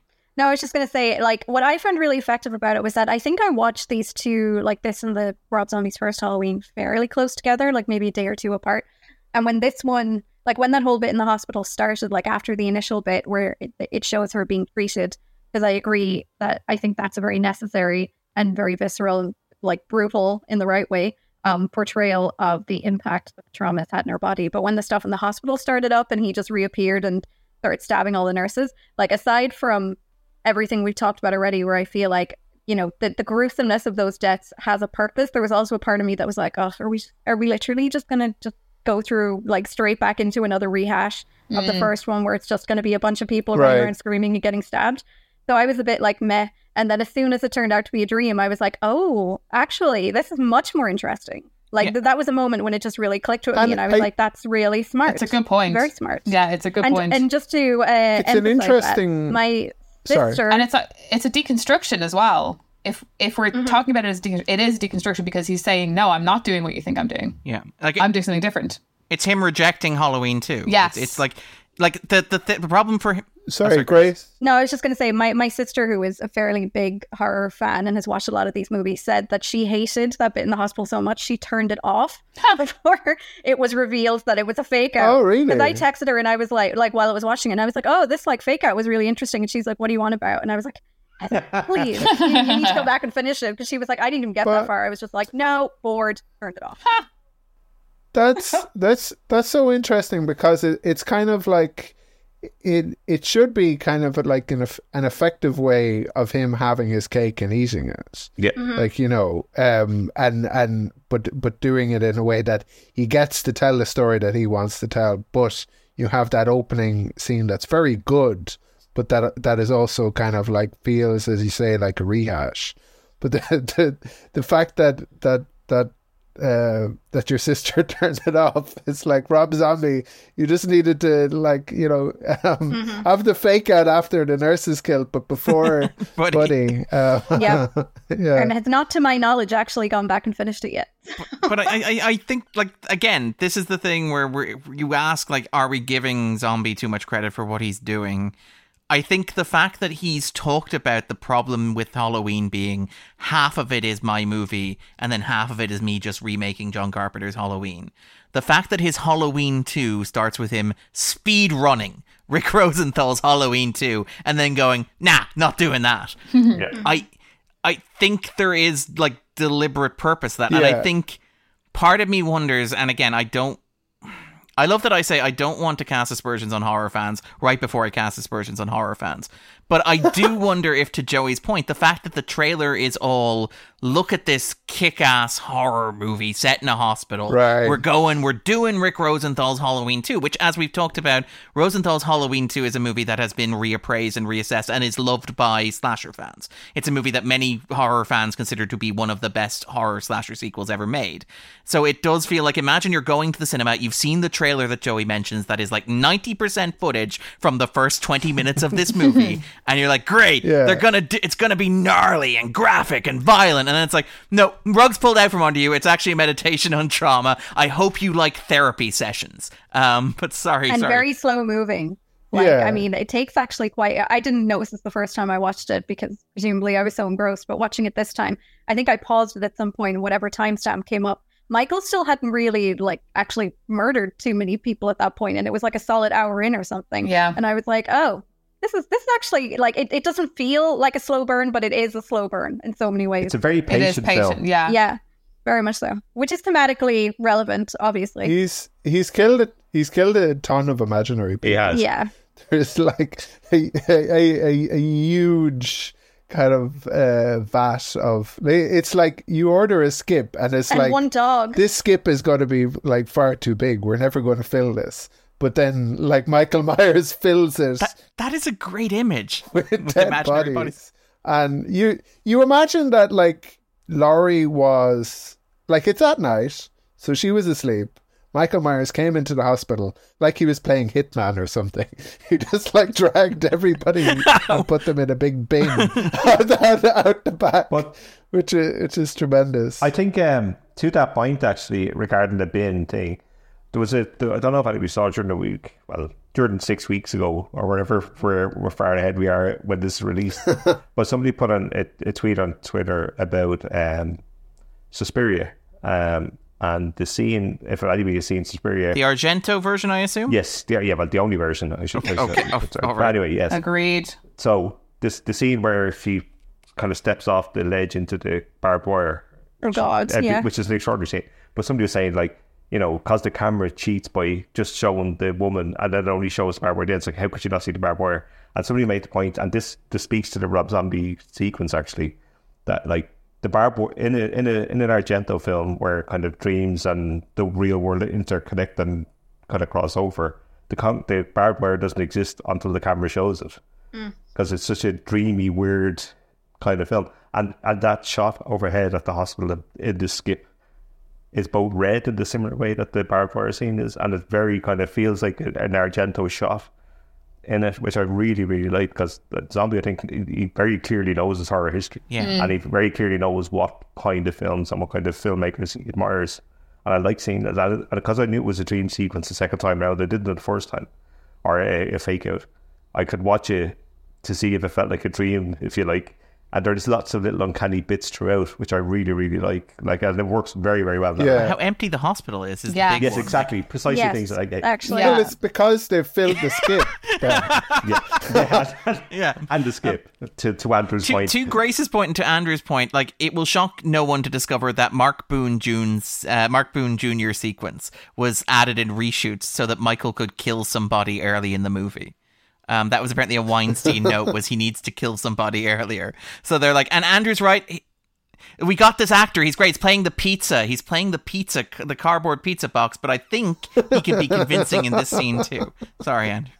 Exactly. But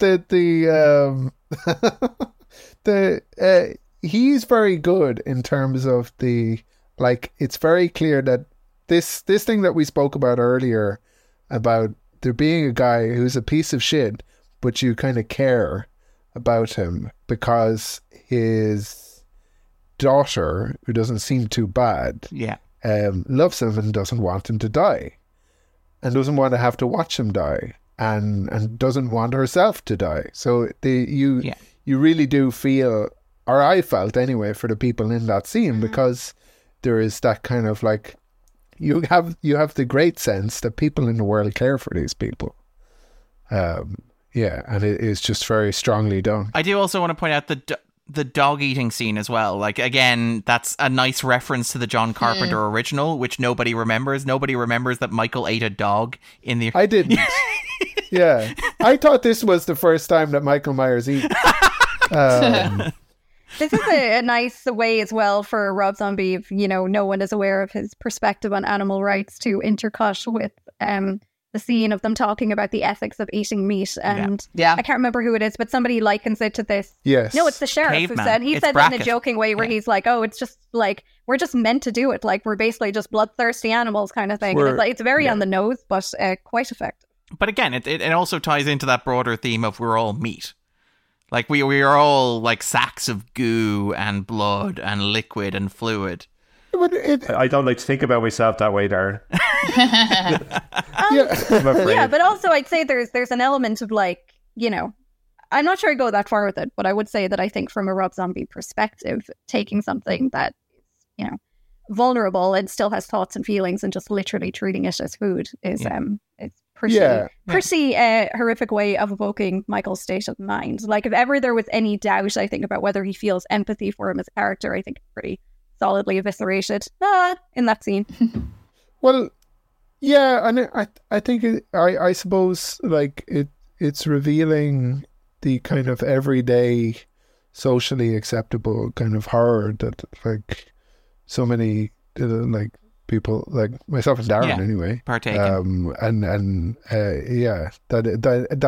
that we're going to kind of look back on probably as a society and think of it as being something. Well, this is the Malcolm Gladwell argument. Right, yeah. Okay, since we're talking about animals, let's talk very briefly about the white horse. Oh, yes. Which is, again, that big Lynchian image. Yes. Which is one of those things that horror fans do not like about this movie. How incredibly they're not a lynch mob. On the nose this is. And again, you know, we talked about Rob Zombie, we talk about him as a metal musician. I kind of felt the same way about it. But yeah, sorry. We talk about him as a metal musician. We talk about him as a filmmaker. We don't talk enough about him as a wife guy. But basically working out how to get his wife back into the movie, she will literally ride a white horse. Oh, that's not fair. She's great. She is great. I liked. Hold on. I was Team Sherry Moon Zombie on Halloween. I remain Team Sherry Moon Zombie. I'm also pro Team Wife Guy. Big fan of wife guys in movie making. We love a wife guy. We do love a wife guy. Yeah. But Darren wants a wife so he can put her in projects. Or make movies about how terrible it would be if she died and how horrible it would be for me.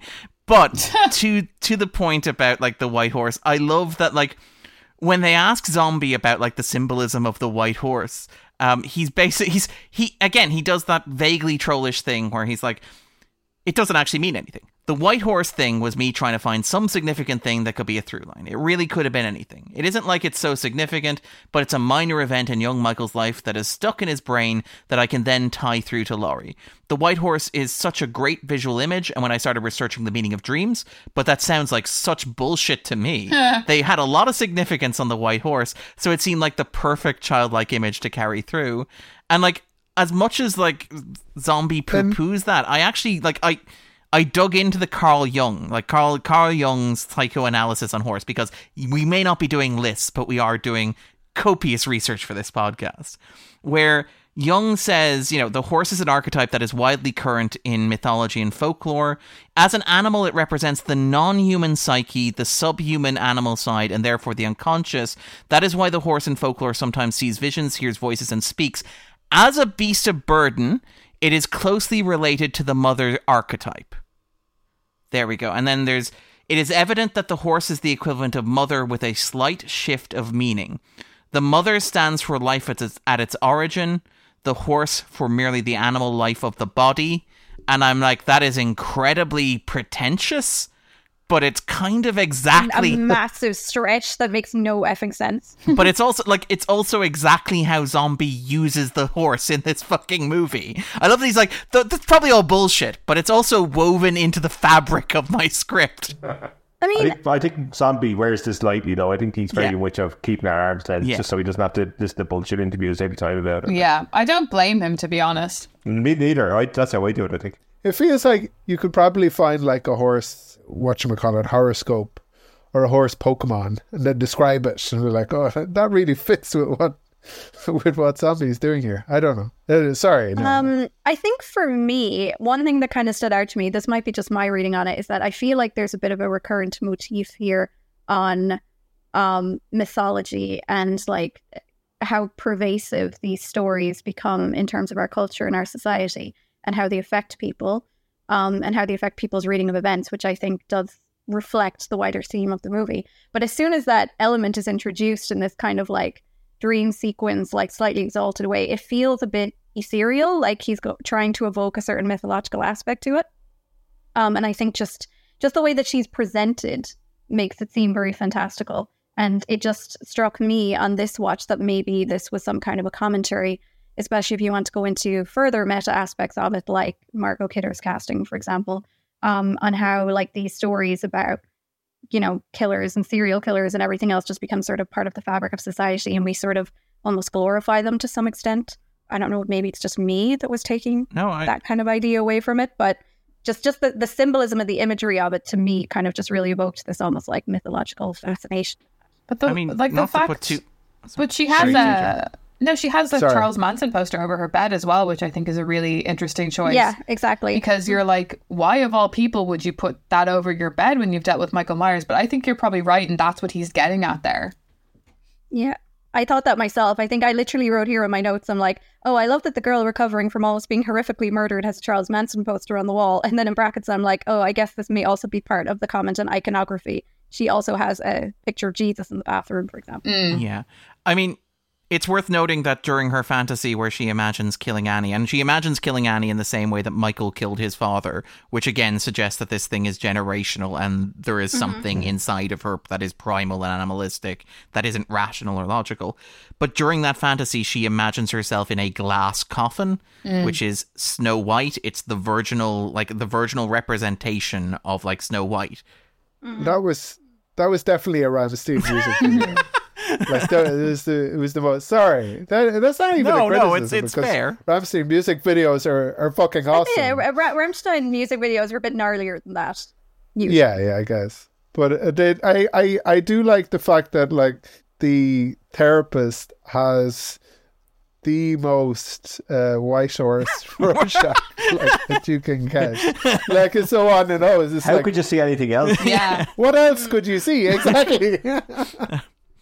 I will say on that horse thing, like regardless of anything, I agree. I kind of take what Gray said and I agree with it, but just on the base level thing, it looks fucking great. It does. It does. Like, because everything else is so Yeah, much. it does. Yeah. It's such a That's the contrast. thing. And, like, it just looks beautiful. And like, I'd want to see more of it. Just it does literally and figuratively, I guess, shine a light in the film. There are so many striking visuals, like really, really, and again, more so as you say, because the cinematography is so sapped of all color, deliberately so they really just pop. And they do kind of look like music video interludes, but I kind of like that side of it. It reminded me of Near Dark a little bit, actually, on some of the shots. That kind of the light behind the hills kind of thing, you know? Yes, absolutely.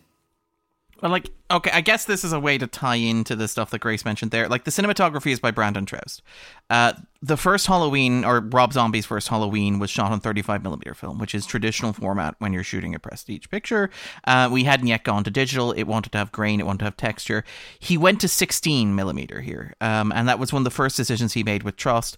And the thing about 16mm is, first of all, it works really interestingly in the dark. So much of this movie takes place at night, so much of it looks grainy, and there are these wonderful backlit shots. I'm thinking of Laurie running through the woods. I'm thinking of the bit where the car pulls up and there's this wall of white light behind it. Watching rain fall in 16mm film at night is beautiful and stunning. It is. And I think, not to put too fine a point on it, without leaning too hard into like the Halloween resurrection / self-aware / found footage stuff, Zombie's using a lot of the language of true crime when he's making this movie, and I'm talking about visually. So very obviously you have the sequence where like Lee Brackett finds his daughter Annie and he's holding her on the ground and he's crying, and they're playing home video footage of Danielle Harris as a child, which is the kind of thing that they do in those true crime documentaries when you have the body and it's like, remember how it was as a child. You have like at several points it goes into slow motion, at the use of like the 16mm footage. That was very affecting. Yeah. There's the moment where like Laurie gets shot at the climax and she falls backwards and it dissolves into a series of still images. And again, that's something that looks like true crime photography. It's like if you're watching a documentary and they don't have footage of an incident, they have just multiple photographs of it and they will layer those and play them as a slideshow. And again, even things like the closing credits playing over shots from crime scenes of Michael Myers' victims. And to Grace's point about like the way that we mythologize serial killers and the way that we create these mythologies around violence. Obviously, the Sam Loomis stuff, Yes, but I was going to mention before we jump to that, the fact the Red Rabbit Lounge is even getting in on the act, where it has a giant poster saying that this is where Michael Myers' mother used to strip in order to make as quick or as cheap a buck off like Michael Myers as possible. Shocking. Yeah, shocking stuff. But obviously completely believable as well. Is that what people want in a strip club? Well, that's the reason I go, Andrew. Exactly, yeah. Which famous serial killer's mother stripped here is the question.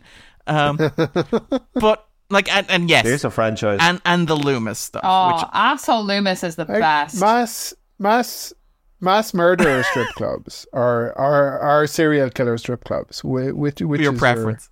It's so actually difficult to choose. I wrote down the bad taste quote when I heard it in the film, so I go for it again. It's bad taste. Bad taste is the petrol that drives the American dream. And Loomis, undoubtedly an asshole of the highest order. Yes. An amazing Pretty asshole. revolting, yes. But he's right and he's funny. Yeah. But it's such a fascinating take. It is. But the fact that he gets owned by Weird Al Yankovic. You got snapped by Weird Al Yankovic. And Chris Hardwick. By the way, what movie do Chris Hardwick and Weird Al Yankovic think they're in? They because that's the only thing they've shot. So they have no idea what the rest of the movie is. It's such a, when they watch the movie, they're like, wow, a lot of dead bodies here. How is this going to kind of my image? How is this going to affect my image? Well, again, how is this going to tie into that one scene that I was in? I mean, to the Loomis thing. Totally. Before we talk about the true crimeness of it, which is obviously a big factor of it, I do think there is something self-aware in this, in that Loomis is this guy who has made a fortune off Michael Myers, who has produced a work of art around Michael Myers, and it has made him famous and rich and given him influence and power that he never had before. And there's a very strong sense of self-loathing in all this, where he goes to the book signing, and you have, Greg the Bringer of Death? Oh yeah. And that feels like an experience. So it was with two T's, isn't it? Yeah, sorry, apologies. Yes. It's Chet, the Bringer of Death. Chet, yeah. But that's such a common thing nowadays, especially among obviously horror fans, but the true crime community. Yeah. But that's exactly what I was thinking watching it. Those guys are the coolest. It's very, very prescient, and I love when he gets confronted at the book signing. Mm-hmm. I think that's such a brilliant scene, and again, he plays it perfectly too. Because you're kind of not quite sure whether he does feel any remorse. He's telling them, "Oh, I have enormous sympathy for you," and whatever. But it feels rehearsed. Yes, it does. Yeah. It feels very rote. In fact, I think he says it earlier in the movie as well, which gives the impression that he's just kind of rattling it off. But I do love that moment where he's like, "It's the wrong picture," and when you see the picture, it's so obviously supposed to look like Donald Pleasance with the popped collar. Yes. At the map. Yes. Oh, it's so funny. That's old Loomis. We're selling new Loomis, which again feels like zombie being you're selling Carpenter's Halloween. You're meant to be selling zombies Halloween. But it's such a risky take considering how beloved that character is, and we know now from watching 10 of these things that they keep bringing him back and bringing him back and bringing him back. So for Zombie to just twist it so much. And I think it works brilliantly. And I think Malcolm McDowell is so fantastic. And I genuinely couldn't tell watching it that he'd only done 2 days on the movie. I'm shocked to hear that. I mean, I would say to that, those scenes are good. But I think it is disjointed in the sense that, tonally, it's a very different movie when Loomis is around. It's a comedy. And I don't think the rest of the movie is at all. But I still feel like it's very dark, because not even the fact that he's so brazen in how he's using it, but that scene where he's in front of the Myers house and his assistant is like, "Oh my God, what are you doing? We this is a bit much. That we can't. This is too much even for me." And are you going to go dance on the graves of the victims? Yeah. But I think even that scene is funny. Oh, it is. It is. Yeah. But it's darkly funny though. I think it's it comes from again from you're kind of uncomfortable because you're like, this is a bit much. I don't. But does it feel incongruous with the rest of the movie? I'm glad it's in there because I enjoyed those scenes and I think they break up the movie a little bit. I think which does help. Yeah, perhaps. Yes. It's less relentless. It's a touch of a release in them, maybe a little comedy to kind of, because I think 2 hours of that kind of full Rob Zombie experience is a lot to ask for anyone. Now Samuel Loomis for a touch of levity. I know. Plus, but I think is the reason I think it works well is because the movie is about how all of these different people have been affected by this one horrible thing. And Loomis is key to that because he hasn't been affected in the way you think he's been affected. In fact, he's profited. Exactly. He's profited off it. He's not fucking helping Laurie or helping anyone else. He doesn't give a shit. He certainly didn't help Michael. No, he didn't help Michael. He doesn't feel hey, remember when someone asks him, do you feel responsible? And he like balks at the question. He's like, how dare you suggest that? Yeah, gets really annoyed, and he's like, I will say it one more time for your puny brains. Yeah, and you're like, of course, but I mean, we know you gave up on him because we saw it in the previous movie. You were like, I can't do any more. Goodbye. This has lasted longer than my last marriage. You're the closest thing I have to a friend. Can you think about how sad that makes me feel? Just, yeah. So for me, that's why it does fit, because I think in that context of how it's affected everyone in different ways. And then obviously the way he comes back at the end, I think. Well, he feels like he's done everything a child psychologist could do. He's sat there, he's listened, he's tried to understand, he's shot him 6 times. Like, what more could you ask from? I shot him 6 times. I shot him 6 times. I will say, though, just that in terms of the first film, because I wasn't doing a podcast on it, but do you know the way you're talking about him versus the Pleasance version? Yes. I like the fact that in the first zombie Halloween, they just stuck a brown wig on them, even though it's the exact same age. Like, I'm younger Malcolm McDonald. Yes, in flashback. In the 70s, yeah. Oh god. I thought it I'm was hip incredible. 70s alternative therapist. It's so good. I believe it. Yeah. Yeah. I mean, like, again, I think the Loomis character is being used to make a comment on, like, counterculture, because again, Zombie is a filmmaker who is very tied to 70s horror. He's very anchored in the 70s as an aesthetic and as a decade, and Loomis is very much the idea of like the Timothy Leary type who sold out. He's the countercultural professor who shows up with the long hair and the alternative theories and the idea of how to help kids, but in the end he's just like, can I make a quick buck? I want to read a line from the Fangoria review of Rob Zombie's Halloween 2, just to Joey's point about like how fans reacted to this version of Loomis. I just want to put this in context with just one line from a Fangoria review. While I can respect painting Dr. Loomis in a brand new manipulated portrait, I can't get beyond the feeling of complete character assassination. Loomis represented everything an honest, ethical doctor should be. To turn him into a greedy, arrogant ass, it just hurts me. Who wrote that? Name and shame. You can Google it and find out. It is no longer on Fangoria because they purged the website, but one of the writers put it up on their own website. I will include it in the show notes. But I love that it's like Loomis was such an innocent, perfect man. I think they're talking about Halloween 6 Loomis. Maybe, yeah, the reformed Loomis. They should have specified the film. Yeah, it's like Swan song. Loomis is good now. We're going to have But again, that's someone who's like too connected to the movies and needs to step away now. Yeah. And also, that's like, how that reads to me. Bad film criticism. Where are they getting this from? Because I have no strong opinion on Loomis one way or the other in the original. I'm like, he was treating someone who was a bit of a psychopath, and he was like, oh shit, better keep him locked up. And then he escapes, and he's like, oh shit, better run after him. But like, there's not much more profundity to it than that. No. So where is this notion coming from? Again, like if you were bringing something to a film, great. If you're reading into a character, great. But you have to be upfront about that, as opposed to being like, I feel betrayed. Yeah. And like, illustrate your points, please. I feel like the subsequent movies, maybe aside from 6, make it fairly logical. If you're going to kind of look at Loomis a little bit closer, what kind of a guy is he going to be? I think the character in the zombie movies makes perfect sense, and it's very entertaining. It does. Yeah. I mean, I love Loomis. Loomis is one of my favorite fictional characters in both versions. Yeah. I do not think that he is an icon of ethical medical practice. Far from it. Like, I'm not like he represented everything an ethical doctor. I would not like him as my doctor. No. Yeah. I've got to put it that he way. is, to be fair, the most ethical doctor in Smith's Grove, per The Curse of Michael Myers. It'd be good to tell stories about him. That's probably true. You could tell your friends stories about, like, let me tell you again about this therapist. But you wouldn't want to have any genuine problems. He's referred to me to a new doctor, Dr. Lecter.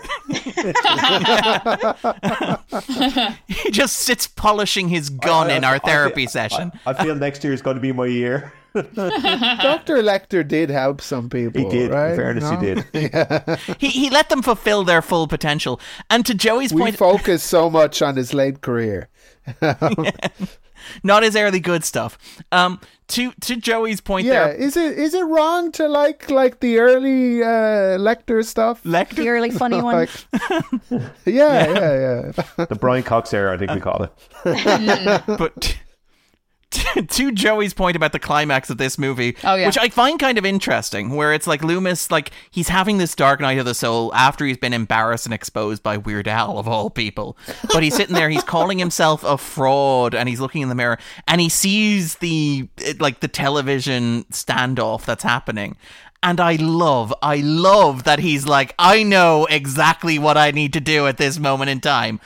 I spent 15 years failing to get through to Michael Myers. The last time that this happened, he went on a killing spree that left dozens of teenagers dead. Don't worry, I got this for you. Like the bit where he shows up to Brackett and he's like, he runs into the middle of the field and puts his hands up and says, Sheriff Brackett, I owe you this. And you're like, no. Like, at all. Yeah. No. When he sees himself as like a kind of, he wants to be the main character, I think, all the time. Yeah. And I think he's trying to cleanse his soul as well, and he's just going about it completely the wrong way. Again, we should note some differences between the director's cut and the theatrical cut. Obviously, the music is very different. Zombie's soundtrack here is really, really great. I really love like the use of Nights in White Satin and Love Hearts, which are not what you expect to hear in a like Rob Zombie Halloween movie. Can I say Transylvania Terror Train is a bop as well? Is that the song from the concert? Yeah. Yeah. Yes. With the naked ladies. Hey, I was wondering. I thought that band were pretty cool. Yeah, they were great. They were good. I was like, I'd go see them. I enjoyed it. While we're talking about the music, it is worth noting that this movie, the director's cut in particular, doesn't actually use John Carpenter's iconic classic Halloween score during its runtime. It uses it once during the closing credits, but not during the opening credits, not during the opening sequence, not during any of the action beats as well. Yeah. Reminds me of it, we talked, I think, last week about how Zombie originally did not want to use the Halloween theme in his reboot of Halloween, but then the implication is that the Weinsteins forced him to. So it's kind of interesting that I think this is the only Halloween movie, with the notable exception, obviously, of Halloween 3, that does not feature the Halloween theme at any point during it. It's one way that kind of marks this as... It's just another thing that helps this movie stand apart from the rest of the franchise. And I think if you look at the closing scene, you can I also, from the concert, sorry to interrupt there. Sorry. Oh, not until Seymour Coffins. From the concert, I feel like I need to shout out that Frankenfurter costume is fucking fantastic. I have to say, it's though... so good. I have to say, though, it really bugs me that she keeps saying, I'm a chick pretending to be a dude who wants to be a chick. That's not what Frankenfurter fucking is. And it's so irritating. She says it twice. I do enjoy, though, when Laurie's like... I'd probably let her away with that. And to be honest, I'd probably let that one slide. Just for the outfit. It bugs me. It bugs me as a... It is 2009. It's like, it's one of those things where it's like, it's a little bit transphobic, but it could be more transphobic. She's dressed as Tim Curry. Maybe she's not dressed as Frankenfurter at all. Yeah. Oh, I see what you're saying, because he's a male actor. I do enjoy, though, when Laurie, when they're first talking about the costumes, and Laurie's like, oh, it's just so obvious, and it's so, like, theater kid. Because, like, if you know what it is, you're like, ha ha ha. Because I love Rocky Horror, so that's cool to me. Angela Trimber is that actor. She plays Harley David, and then Brea Grant is the other one, which is shocking because she's become like such a horror icon in her own right now. Well, yeah. So that was cool. I was like, what? Is Angela Trimber also in Final Girls? I think I saw. Yeah, that. she is. Yeah, she is. Yeah, she's a pretty well-known horror actor too. In terms of other changes between the theatrical cut and director's cut, obviously the ending was a big deal because to get him to sign on to make this movie in 8 months, basically Zombie negotiated with the Weinsteins that he would be freed from his contractual obligation to make a third movie. And you watch the climax of this movie, and it really does feel like a guy who is doing his utmost to make sure that there cannot be a Halloween 3. Yeah. Where the the theatrical cut of this movie, the director's cut of this movie, the original cut of this movie that Zombie made, obviously ends with like Michael like shot dead. It ends with Laurie about to stab Loomis and being shot by the police officers, and implicitly ending up in like purgatory or the afterlife. The Weinsteins were like, no, you are not doing that. So they recut the ending so that what happens is like, he gets pushed back onto like a farm appliance and stabbed. Laurie stabs him. He stabs Loomis, cutting up Loomis's face like a jack-o'-lantern. And then the movie ends with her institutionalized, basically. She is psychiatrically institutionalized. They use the same closing shot, but it's heavily implied to be a psychiatric institution rather than purgatory. Whereas I do like that, like, the end of Zombie's cut of the movie is like, no, burn it all. I don't know. I thought there was a hint at Halloween 3, though, if he was going to go down the route of her being evil. I thought that was kind of still, even in the director's cut, I thought that was still kind of hinted at. Yeah, I kind of stupidly thought that, yeah, she is in a psychiatric hospital, but it's kind of this unreal. Yes, that's what. Sort of. Yeah, I thought the same. Yeah. Cult of Chucky-esque environment. Yeah, and is that her own perception of what it is? Or is this literally like, well, obviously it's not literally where she is because she's dead, apparently. What are we horses, supposing? But also horses. Yeah. Smith's Grove has a strict no horses policy. That either she's in purgatory or she's in a psychiatric hospital. But if she's in a psychiatric hospital, she's not quite kind of aware of reality. Yeah. That I read the ending of it is that she died, and I think it kind of fades out in that way, kind of just kind of endless void kind of thing. It was a fairly Lynchian kind of stuff as well, and I think Darren's probably right in terms of it's just buried. Let them reboot if they have to, but they're not carrying the threads on from this. Yeah, rightly so. Get that overhead shot of the three of bodies lying on the ground, just so you don't, just for any kind of avoidance of doubt. In case you didn't get the reference. You see him shot like a whole lot of times before the ground collapses and he falls into a mine shaft. A la the ending of Halloween 4. We should note as well, in the theatrical cut, she comes out of the shack after killing him wearing the Michael Myers mask.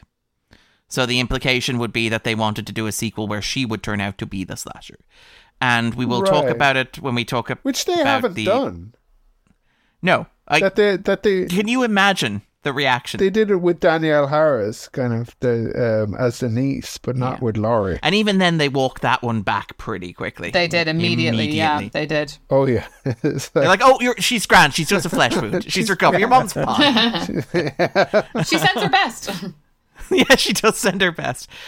We should note that, so is there anything else we want to talk about with regards to the movie? Anything we haven't discussed already? Anything in anybody's notes? So, Jay. I have a couple of things. Isn't it nice to see a cow be hitting the road rather than a deer, like every other fucking American film of the last 100 years? Yeah. You know, hit cows, not deers. I mean, if you have to hit anything, then yes. Hit it, yeah, like they're little horse bars, or the deers should be saved. It's such a cliche, so I'm delighted at that. I want a bald eagle. Yeah. Insert we need to play that. We need to play the audio clip from the Straight Story here, where she's like, "I keep hitting deers, and I love deer." Just just one other thing. There's a couple of things. There's a great transition from the sign of Haddenfield. Welcome to Haddenfield. The slow dissolve into Michael walking across the field, and it says Twin Peaks is Twin Peaks. You can get it is. It really, really is. That shot is so beautiful. And then finally, the last thing that Grace mentioned it, and I think Joey mentioned as well, that they find the strip club scene out of step a little bit compared to the rest of the film. But what I will say about it, it's perhaps the most ferocious scene I've seen in quite so I'd forgotten how visceral it is. It is vicious. I was shattered at the end of it. Like, it is vicious. I just really wanted it to end. It's like I actually admired the commitment to it. Like, it doesn't not hold back in any way, shape, or form. I was actually wrung out by the end of it. I think starting with Howard as well. Yeah. Yep. The way his head just gets kind of stomped, and then it just gets worse from there. Does. And then it shows you the stomped head. Yeah. But it keeps going, is the thing. And like the thing is, that, by the way, is Jeff Daniel Phillips. He's the guy who replaced Robert Mosley. Robert Mosley was supposed to play Bill Howard, Mosley. but Jeff Daniel Phillips plays... Bill Mosley, love. Bill Mosley, apologies, sorry. But Bill Moseley was supposed to play Howard. He was replaced by Jeff Daniel Phillips, who also played Seymour Coffins. Uncle Seymour Coffins. You put respect on that name in this house. It's that character, by the way. What the fuck is that character? I'm just like, every time he shows up, I'm like, no, go away now. Why couldn't he have died instead of poor Howard? Or poor Wolfman, whoever the wolf, the kid with the... I love that cut to the inside of the van where the kid is like having a beer, where he's with this really beautiful woman and he's no idea what to do. And he's just like opening a can of beer by himself, trying to make conversation. He is so endearingly awkward. Like, it's actually adorable. She's like, basically like thrusting herself at him, and he's like, oh, that's nice. Yeah. She's like, I want your wee. Yeah, like, piss on me. And he's like, oh no, that's a bit gross. I'll be back. Who is that actor? Do you know, Darren? Because he sounds really familiar, but I couldn't place him. He was great, actually. Yeah, no, he's great. We need to find out who this guy is. I think it means a lot that earlier when I was saying there are no likable characters, that someone immediately was like, but that guy, that Wolfman guy. Yeah, he was nice. Well, absolutely. This guy really struck me for some reason this watch. I was like, oh my God, he's adorable. And then I couldn't remember if he died. And then he died. And I was like, why? For God's sake. You're the most sweet and innocent little person. And he's the only one who dies at that party. Like, Michael goes to that party, kills one person, and then just carries on. Well, kills two people. He kills your woman in the van as well, to be fair. Oh, sorry, you're right. She dies too. But and that death was originally meant to be much more elaborate, but they did not have time to shoot it, so they took casts of both characters' heads, for example. They were supposed to be like dismembered and like all that sort of stuff. But they were like, we do not have time. Oh, wonderful. We do not have time to shoot that, unfortunately. So sorry, I am just looking for an actor here. I do not know who it is. I think it may be... I don't know the character's name, so I don't. That's the problem I have. Yeah. Sean Whelan as Bex, perhaps, I think. I'm going to guess he's Wolfie, is he? That would make sense. That would make sense. So who plays... In which case, IMDb says it's somebody called Matt Bush. Ah, great He name. looks exactly the way I expect him to look from his voice. You'd imagine him. All right, and Grace and Joey, anything you want to talk about with the film? Anything we haven't discussed already? I just wanted to make a point that after however many movies of Michael just having zero presence whatsoever, finally he has some presence. Like the way Tyler Mane moves, the way he's really great in it, actually. He's very good. The way he stabs, the way he grunts when he stabs as well. I am kind of wondering what's in his bag. Is it just the mask?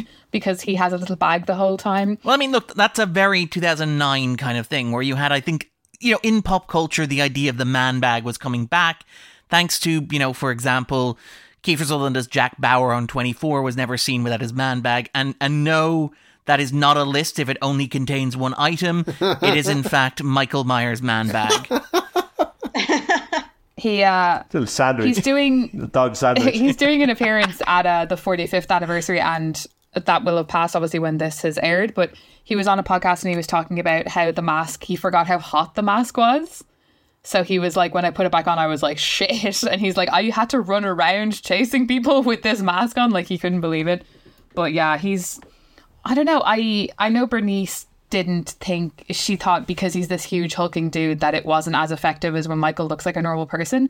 But I like the idea of a superhuman Michael Myers. I think it fits. And I think well, it would explain a lot. Yes, absolutely. And I think when that kid goes up to him and is like, are you a giant? Like, can we be friends? And then the mom's like, come on. But I think it's the older sister. Yeah, is it? And I love that. Here's how old I am. I'm like, that's his mom. She looks 30. I feel like if she hadn't said, come on, let's go, the rest of the movie would have just been him trick-or-treating with that young child. Yeah, probably, yeah. Of mice and men, right? Basically. Michael Myers befriends small child, redeems himself. But yeah, I just think he's fantastic in this. And again, just to say, like, Annie's death scene, I think it's really interesting we mostly hear it. We don't really see much of it, which is a deliberate choice. Brad Dourif just plays it beautifully. Yeah, he does. He's great. Like, Dourif's incredible. He's so fantastic. And I mean, that scene just went around on Twitter actually recently where people were saying, oh, this is one of the best scenes in the franchise. And it's actually better than the original scene of Brackett discovering that Annie's dead, where he's kind of like, oh, and he's obviously devastated, but it doesn't have the same weight to it. Gotta leave this movie now. I am only available for 2 days of shooting. Exactly, yeah, I'm out. But like, yeah, like the sequence where he's sitting on the porch and he's staring in the middle distance and they get the call about Michael Myers and he just kind of, they're like, do you want me to handle it? And just that bit where he's staring into distance, he says, I think you better drive. Like, it's incredible. And again... That is a funny scene, though, when your one comes in and she's like, the dialogue is so funny, where she's like, it's dispatch. And he's like, yeah, and did you send a call? Why are you telling me this? Well, it's your house. Lead with that. Like, what are you doing?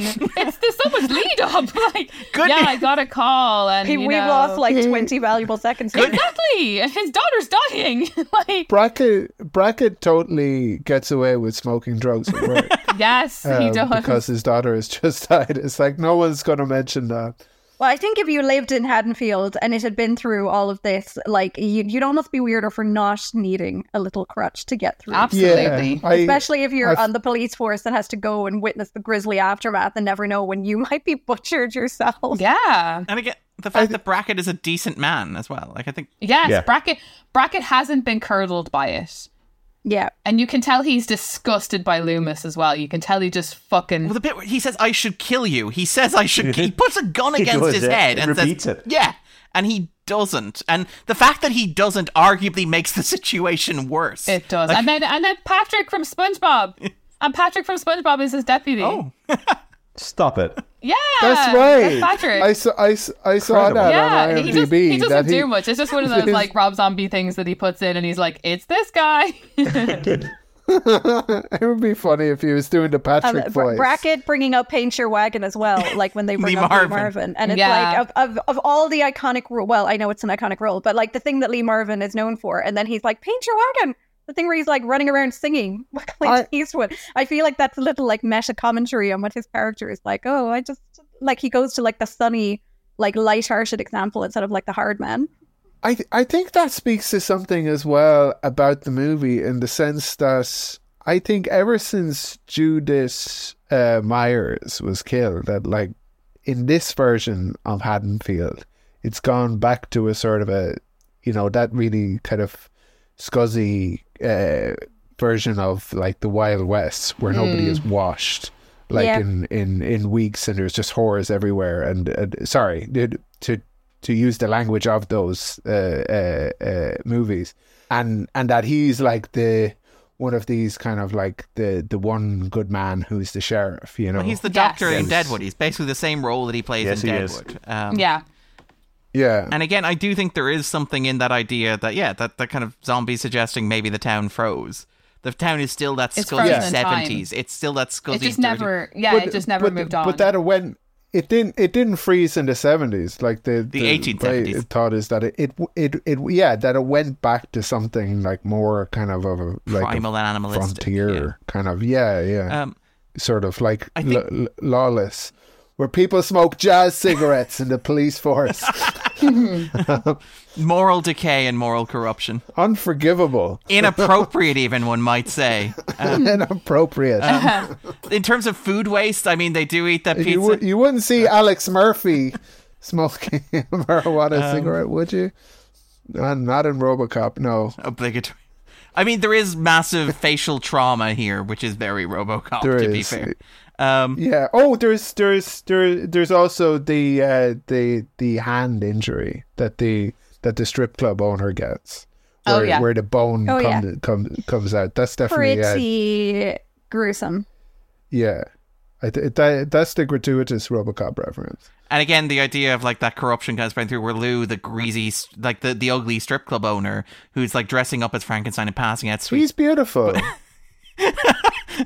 But like the idea that even Laurie, when she's looking at him, he's a sexy green skinned but debonair he's actually man. I don't know if anybody's seen Zombies version of the Monsters. Yes. But it's exactly both the level of money they have, I'd say, and prosthetics. I actually quite enjoyed it. I don't think it's very good, but considering it looks like it cost about €5 to make, I think it's probably about as good as you'd expect it could be.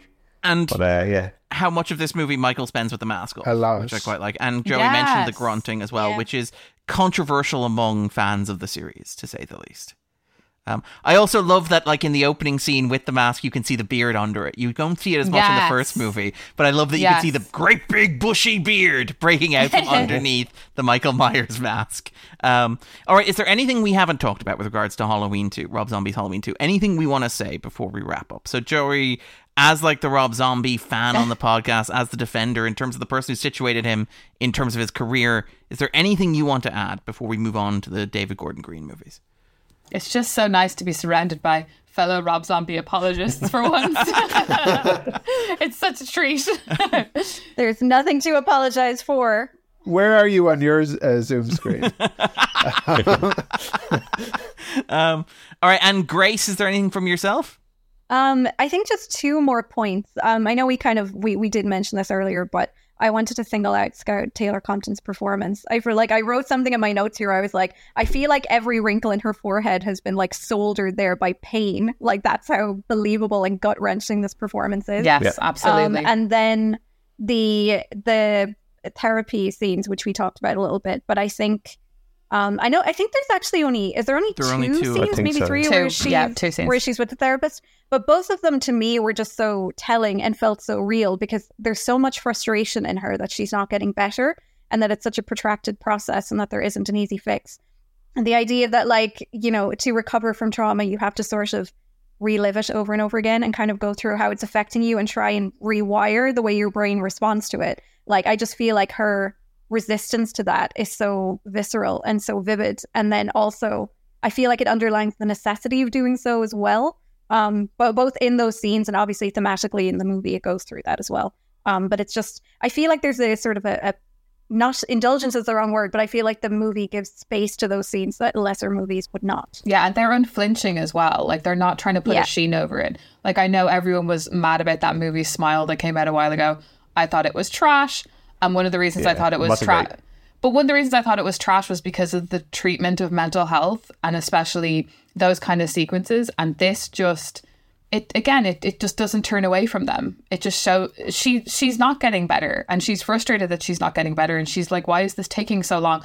And her therapist is frustrated too, because she wants to help her. She doesn't want her to think she's just using her for money. She's like... And I think all of that is very realistic. And you're right, a lot of movies would shy away from that because it's easier to show, oh, she's doing better now. Mm-hmm. Yeah. Yeah, I feel like Barbara is kind of like, how about do the breathing exercises just once? Sort of. Like, but no, I totally no, it can be extremely alienating. Yes, that's a good word. To be in that position with a therapist where they can't possibly understand, you know. Yes, but they're doing their best. Yeah, exactly. But it can feel so kind of. You can feel so. No, the movie captures it very well. And I also think there's the implication that she's going through withdrawal as well. Like the fact that, like, she's asking for more prescriptions the second time, and her doctor Barbara's like, look, you should have enough medication to last you forever or for a little while, and she's obviously been taking more of it. And the fact that that does kind of inform the state that she's in. Also, just very quickly before we wrap up, worth noting that the portrayal of Dr. Loomis in this movie, we mentioned the 1960s of it, we mentioned the Charlie Manson poster that's above the bed. The idea that Loomis was modeled on Vincent Bugliosi, the famous prosecutor who basically used Manson as his meal ticket in some interpretations. He wrote books about Manson and turned himself into a celebrity by associating himself with Manson. So Loomis was very much modeled again on that. I also, according to Zombie, he's also Dr. Phil. He's also clearly meant to be Dr. Phil, which I love as well. Interesting. That is good. Rob Zombie is a troll. Good for him. And I do think that there is an element of, outside of the true crime stuff, and obviously, like, you have the sequence where Michael sees the billboard there, and you have his mother talk about how he's exploited their pain for profit. So obviously, like, it's part of that exploitative true crime cycle sort of stuff. But I do think there is an element of kind of self-awareness to the presentation of Loomis here, where he's kind of a stand-in for Zombie, or you could see him perhaps as a stand-in for Zombie, where he's this guy who sees himself as this grand, lofty artist, or this artist who is better than whatever this is he's doing, but who's making like cheap cash-in Michael Myers memorabilia in order to stay afloat and make a quick buck, while also complaining about that and like being upset at the people reacting to his work and the fact that he's now churning out a sequel in order to like get the cash flowing. I think there is a sense in which Zombie is kind of having a bit of fun at his own expense there with the presentation of Loomis, where, you know, you could get a sense where he could come across a bit like Loomis, where he's making these movies, but he's also complaining about the process of making these movies. And there's a sense in which he's kind of playing with the fans, and he's frustrated with the fans, and the fans are frustrated with him, and how that all plays out kind of through the Loomis character, albeit with a kind of a sly, self-aware twist. Never too serious, never too pretentious, never too earnest. I really, really like that aspect of it. And one more thing, last thing I promise before we go. I think we mentioned like the true crimeness of it, the 16mm cinematography. I think it is worth noting that the use of 60mm photography is kind of interesting because it moves halfway between standard film, which is 35mm, and home film, which is 8mm. Obviously, that's where, you know, many young directors started filming stuff. 8mm. The J.J. Abrams movie 8mm is named for the fact that like Spielberg used to shoot movies on his own 8mm camera. Yeah. And 60mm kind of occupies this weird space between the two, where it's the kind of, you know, it's reasonably affordable, but it'll be used for local businesses. So it'll be used by local, you know, schools, for example, local, you know, educational videos, training videos, that sort of stuff. Local news reporters would use it back in the day. So it kind of has this, again, true crime, gritty texture quality to it, which I think is quite deliberate and quite pointed to what I think the movie is doing, or what the movie is doing with regards to our relationship to the exploitative nature of true crime. Yeah. All right, and then I think that about wraps it up, unless there's anything else we haven't talked about. If anybody else has anything you want to say about Halloween 2, speak now or forever hold your peace. All right, then. What we normally do at the end of the podcast is we ask our guests to recommend something. It could be something related to the movie that we have just discussed. It could be something unrelated, something entirely different.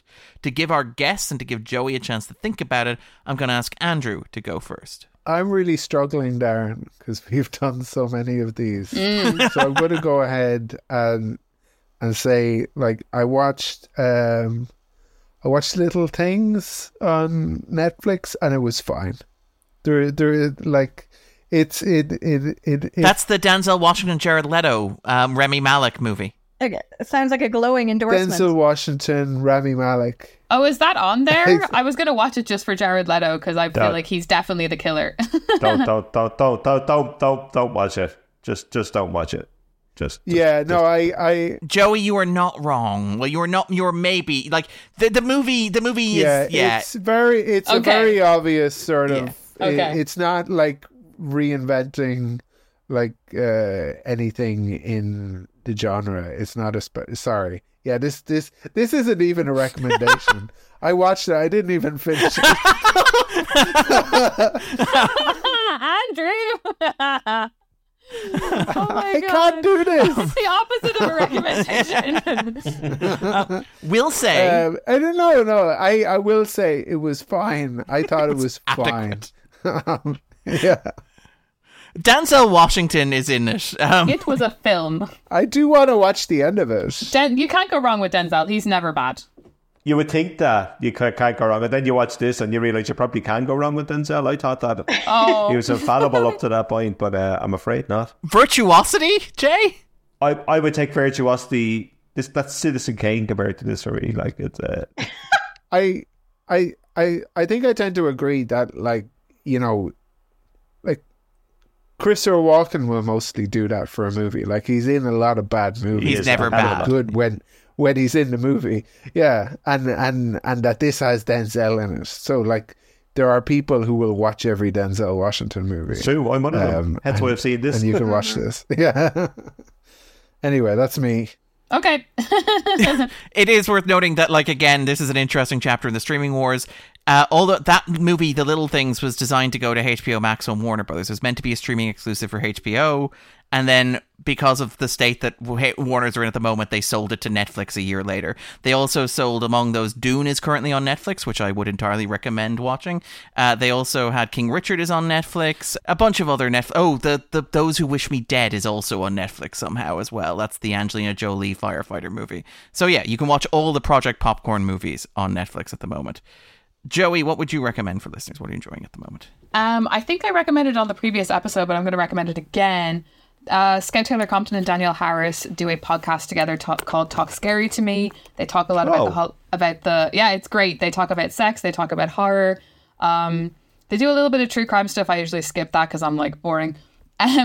But they talk a lot about their careers, about being, working in the horror industry, about Halloween. But they just had Tyler Main on, and he's actually officiating Scout's wedding, which I thought was really sweet. Very sweet, it is. Yeah, sweet. Really sweet. And he was like, he's a great interview. So like that episode will have been weeks ago, but you'll find it easily. He's been on a couple of times, and they've had like lots of great people on from horror.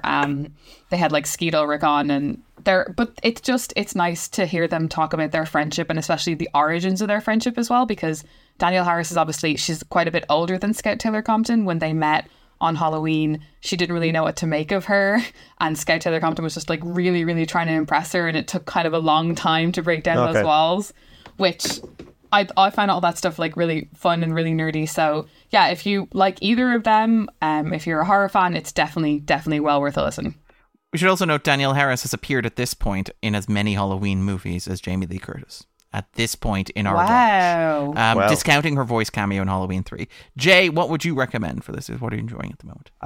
Well, a couple of things. One, I'd recommend people go watch other zombie films like Lords of Salem and various others, because they're pretty great.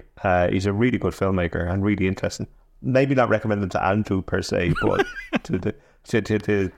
has he done movies that you could recommend? Lords of Salem. I think Lords of Salem. Yeah, definitely. Lords of Salem is Would great. Lords of Salem work? Okay, I think so. Yeah, Lords of Salem. It's intense, but it's more psychologically intense. It's not it's not hyper. Yeah, I think it's not as visceral in that way. Like, yes, it's very, very. It's brilliant. It's absolutely brilliant. It's unbelievable. It's quite ghoulish in a very like haunting, mesmerizing way. I really liked it. I was mesmerized by it. That's the exact word I look for. So I'd absolutely recommend people go and check out some of the back catalogue and reclaim him as a fine filmmaker. Mm-hmm. And speaking of fine filmmakers, what I've done in the last kind of year or so I've watched the whole of Ida Lupino's directing filmography, and I'd heartily endorse this. I think she made 7 features. The most famous ones would be The Hitchhiker and The Bigamist and Outrage, but all 7 are well worth checking out. From Trouble with Angels is right there on Trouble YouTube. with Angels is great. They deal with kind of social realist topics in kind of various genres, so thriller, noir, kind of even like kind of the Trouble with Angels, which is very different to everything else, but it's absolutely gorgeous and really beautiful and really sweet. She was a great filmmaker. I mean, a great filmmaker. And nearly all of them are on YouTube. So you can and they're all about 70, 80, 90 minutes long at max, and you will have a ball. Go watch them all. And Grace, what would you recommend? What are you enjoying at the moment? 2 things, I guess. One, related to this movie. If you haven't read Willa McClay's essay on Halloween 2 and its treatment of trauma and why it's so good, it's an excellent read, very incisive, typically smart, and not like the usual kind of one-note take you tend to get on horror. She has it on her letterbox as far as I know. So I would recommend looking that up. And then the other thing... And she also has a Patron as well, if you want to subscribe. It's well worth doing, because she's great. The other thing I'll recommend, I may be way late to the party in this, but we only started watching it a few weeks ago, is For All Mankind on Apple TV, which is excellent. And really like uplifting in a weird roundabout way, considering it's exploring an alternate history where lots of murky things happen. But I really like it. It's very engaging. So if you haven't given it a try, I suggest it. If you're looking for some new telly. I feel like I might be like trying Apple TV soon, because it seems to have good. They actually have a pretty decent variety, which I was genuinely surprised by. Apple TV is low-key the best streaming service in terms of quality, because it is a streaming service where it feels like everything is on there because somebody wanted it to be on there, not because there was a spreadsheet that said we're missing this show. But it's kind of varied. Yeah. Like, as in, like, the stuff that I want to see on it have nothing to do with each other. As in, like, well, one of them is the Pigeon Tunnel, which is like the David Cornwell, like John le Carré kind of Errol Morris biopic, which feels like it was made for me. That has the music of Philip Glass. And I'm like, yeah, there's all the stuff that, like, boring old me will enjoy. And then there's, like, they seem to have a really good Steph Curry documentary film as well, called, like, Underrated. And, like, those are two very different, like, well, sorry, they're both sort of documentaries, but for a very different audience, kind of. And yeah, they just seem to have a lot of great stuff. Blackbird, and not that version of Blackbird is on there, which is very good as well. Loved Blackbird. That's the Taron Egerton TV show. I really enjoyed Mythic Quest. I think Mythic Quest is a great sitcom that is also on there as well. Like, again, every show is on, even the stuff I don't like C, which is Jason Momoa is like a blind man in a world of blind people protecting the only kids who can see in the world. What? Yeah. What? Like, it's from... This sounds like it was cooked up in a lab specifically to annoy you. Yeah, it's amazing. Like, the editor of The Escapist, Nick, is the only person in the world I know who watches and loves that show. But it does... I've seen the thumbnail, never gave it a second glance. Appropriately enough. But it's great. It's from the writer of Serenity. You know, that the tuna fish called Justice movie. It's always a thumbnail when it's like beefy Jason Momoa. It's not a fingernail. Yeah. Wait, you're like Serenity isn't Joss Whedon? No, Serenity as in the Matthew McConaughey, Anne Hathaway tuna fish named Justice movie. What? Have you not heard this? Matthew McConaughey's a fisherman who is trying to... I have heard this, but this... Yeah, I've heard it was very, very strange. I remember it from a few years ago. Okay. Yeah. Andrew, the twist is insane. Andrew has watched that movie, I believe, with me. We've watched that movie together, have we? What movie? Matthew McConaughey is trying to catch a tuna fish named Justice. I remember the posters right now, but yeah, I've never seen it. It was like Book of Henry. It feels like it was around the time we watched Book of Henry. It's insane. It's incredible. It's not a good movie, but it is incredible. It stars like Jeremy Strong is in there as the accountant or the auditor, I think the role is, who's a man with a briefcase who just wanders through scenes looking for Matthew McConaughey. Who did you see this with? That's a question for another time, Andrew. All right, we're gonna wrap up. In terms of recommendations for myself, I normally recommend a movie in a franchise corresponding to the number of the Halloween franchise we're talking about. I don't think there are enough horror franchises that have good 10th movies in them, so I'm not going to do that. The Amityville. Is the 10th Amityville any good? You've watched all 30 of them, Jay. Is the 10th I haven't. one... There's about 70 of them now, and I've watched about 9, I think. Okay. So I'll let you know. I'm into the dross, I think, now, at the severe drop-off level. It's not... like, you're trying to think of, like name any movie better than Star Trek. Jason X is 10. You could probably name loads. Yeah, Jason X would be 10. Jason X is 10. That's David Cronenberg and set in the 22nd century. Fine. Jason X gets in there by default. I'm going to allow it. Fast I'm X. glad. No. Yeah, Fast X. Woo! Another Jason Momoa project. A movie. Yeah, and he's great. About as Andrew. Yeah, he is great. He's great. As Andrew described the death of God in modern America, despite Andrew not having seen Fast X. I haven't seen the movie. I'm with Andrew, and I haven't seen it either. It's great. He's right. It is a movie about the death of God in modern America. I will never watch it. I will never watch any of them. They're appalling films. A character named Dante tries to blow up the Vatican because he died and didn't see heaven. It is very much about the death of God in modern America. And then I've been watching along with John Carpenter as I go along. This comes out in 2009. John Carpenter makes his final film, The Ward, in 2010, and it is functional. It's fine. It's John Carpenter's Sucker Punch, John Carpenter's Shutter Island, John Carpenter's Identity.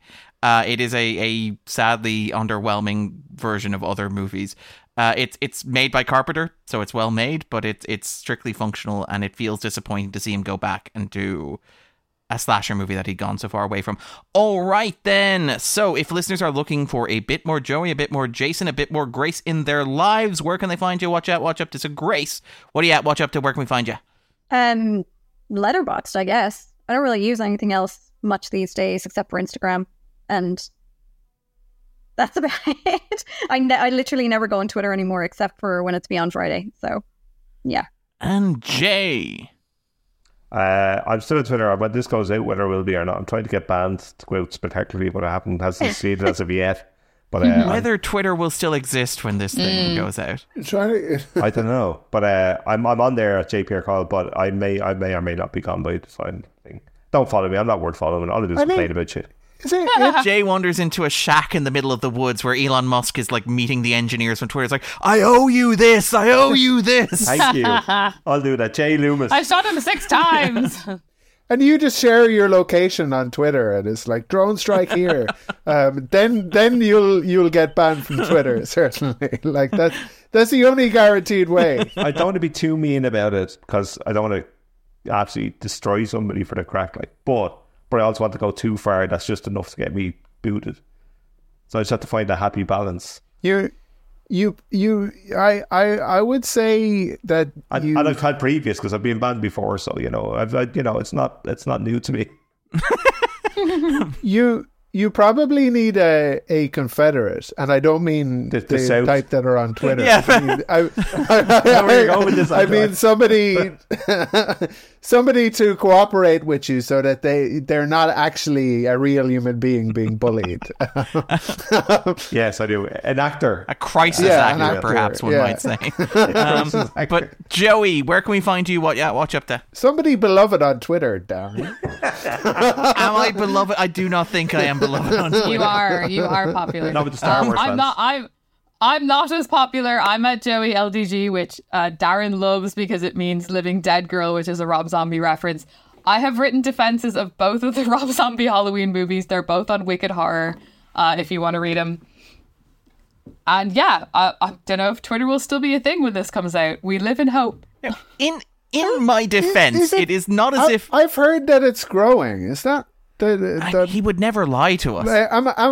Am I just repeating like Elon Musk talking Yes. and does that mean that I'm repeating Vladimir Putin talking points? Technically. I don't know. Andrew, where's your emerald mine?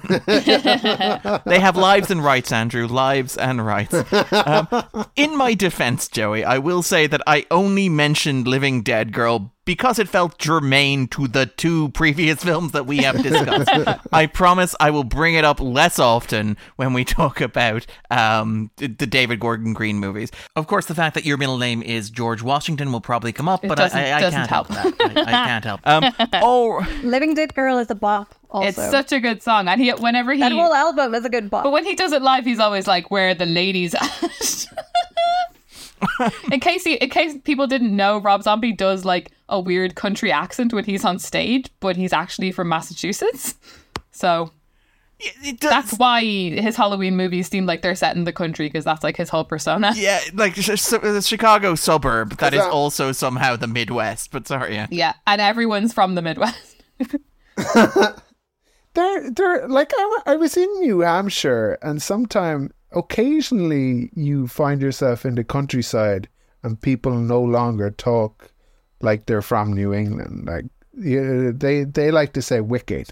Like everything is wicked smart. Oh man, it was wicked smart. But then occasionally you run into kind of like, I guess what they would uncharitably call hillbillies. They don't talk like that, and they talk like how you expect kind of Appalachians to speak. I don't know, it's weird. But yeah. Anyway, what a note to end on. Smooth segue, Andrew. I appreciate the setup for the segue. Anyway, speaking of which,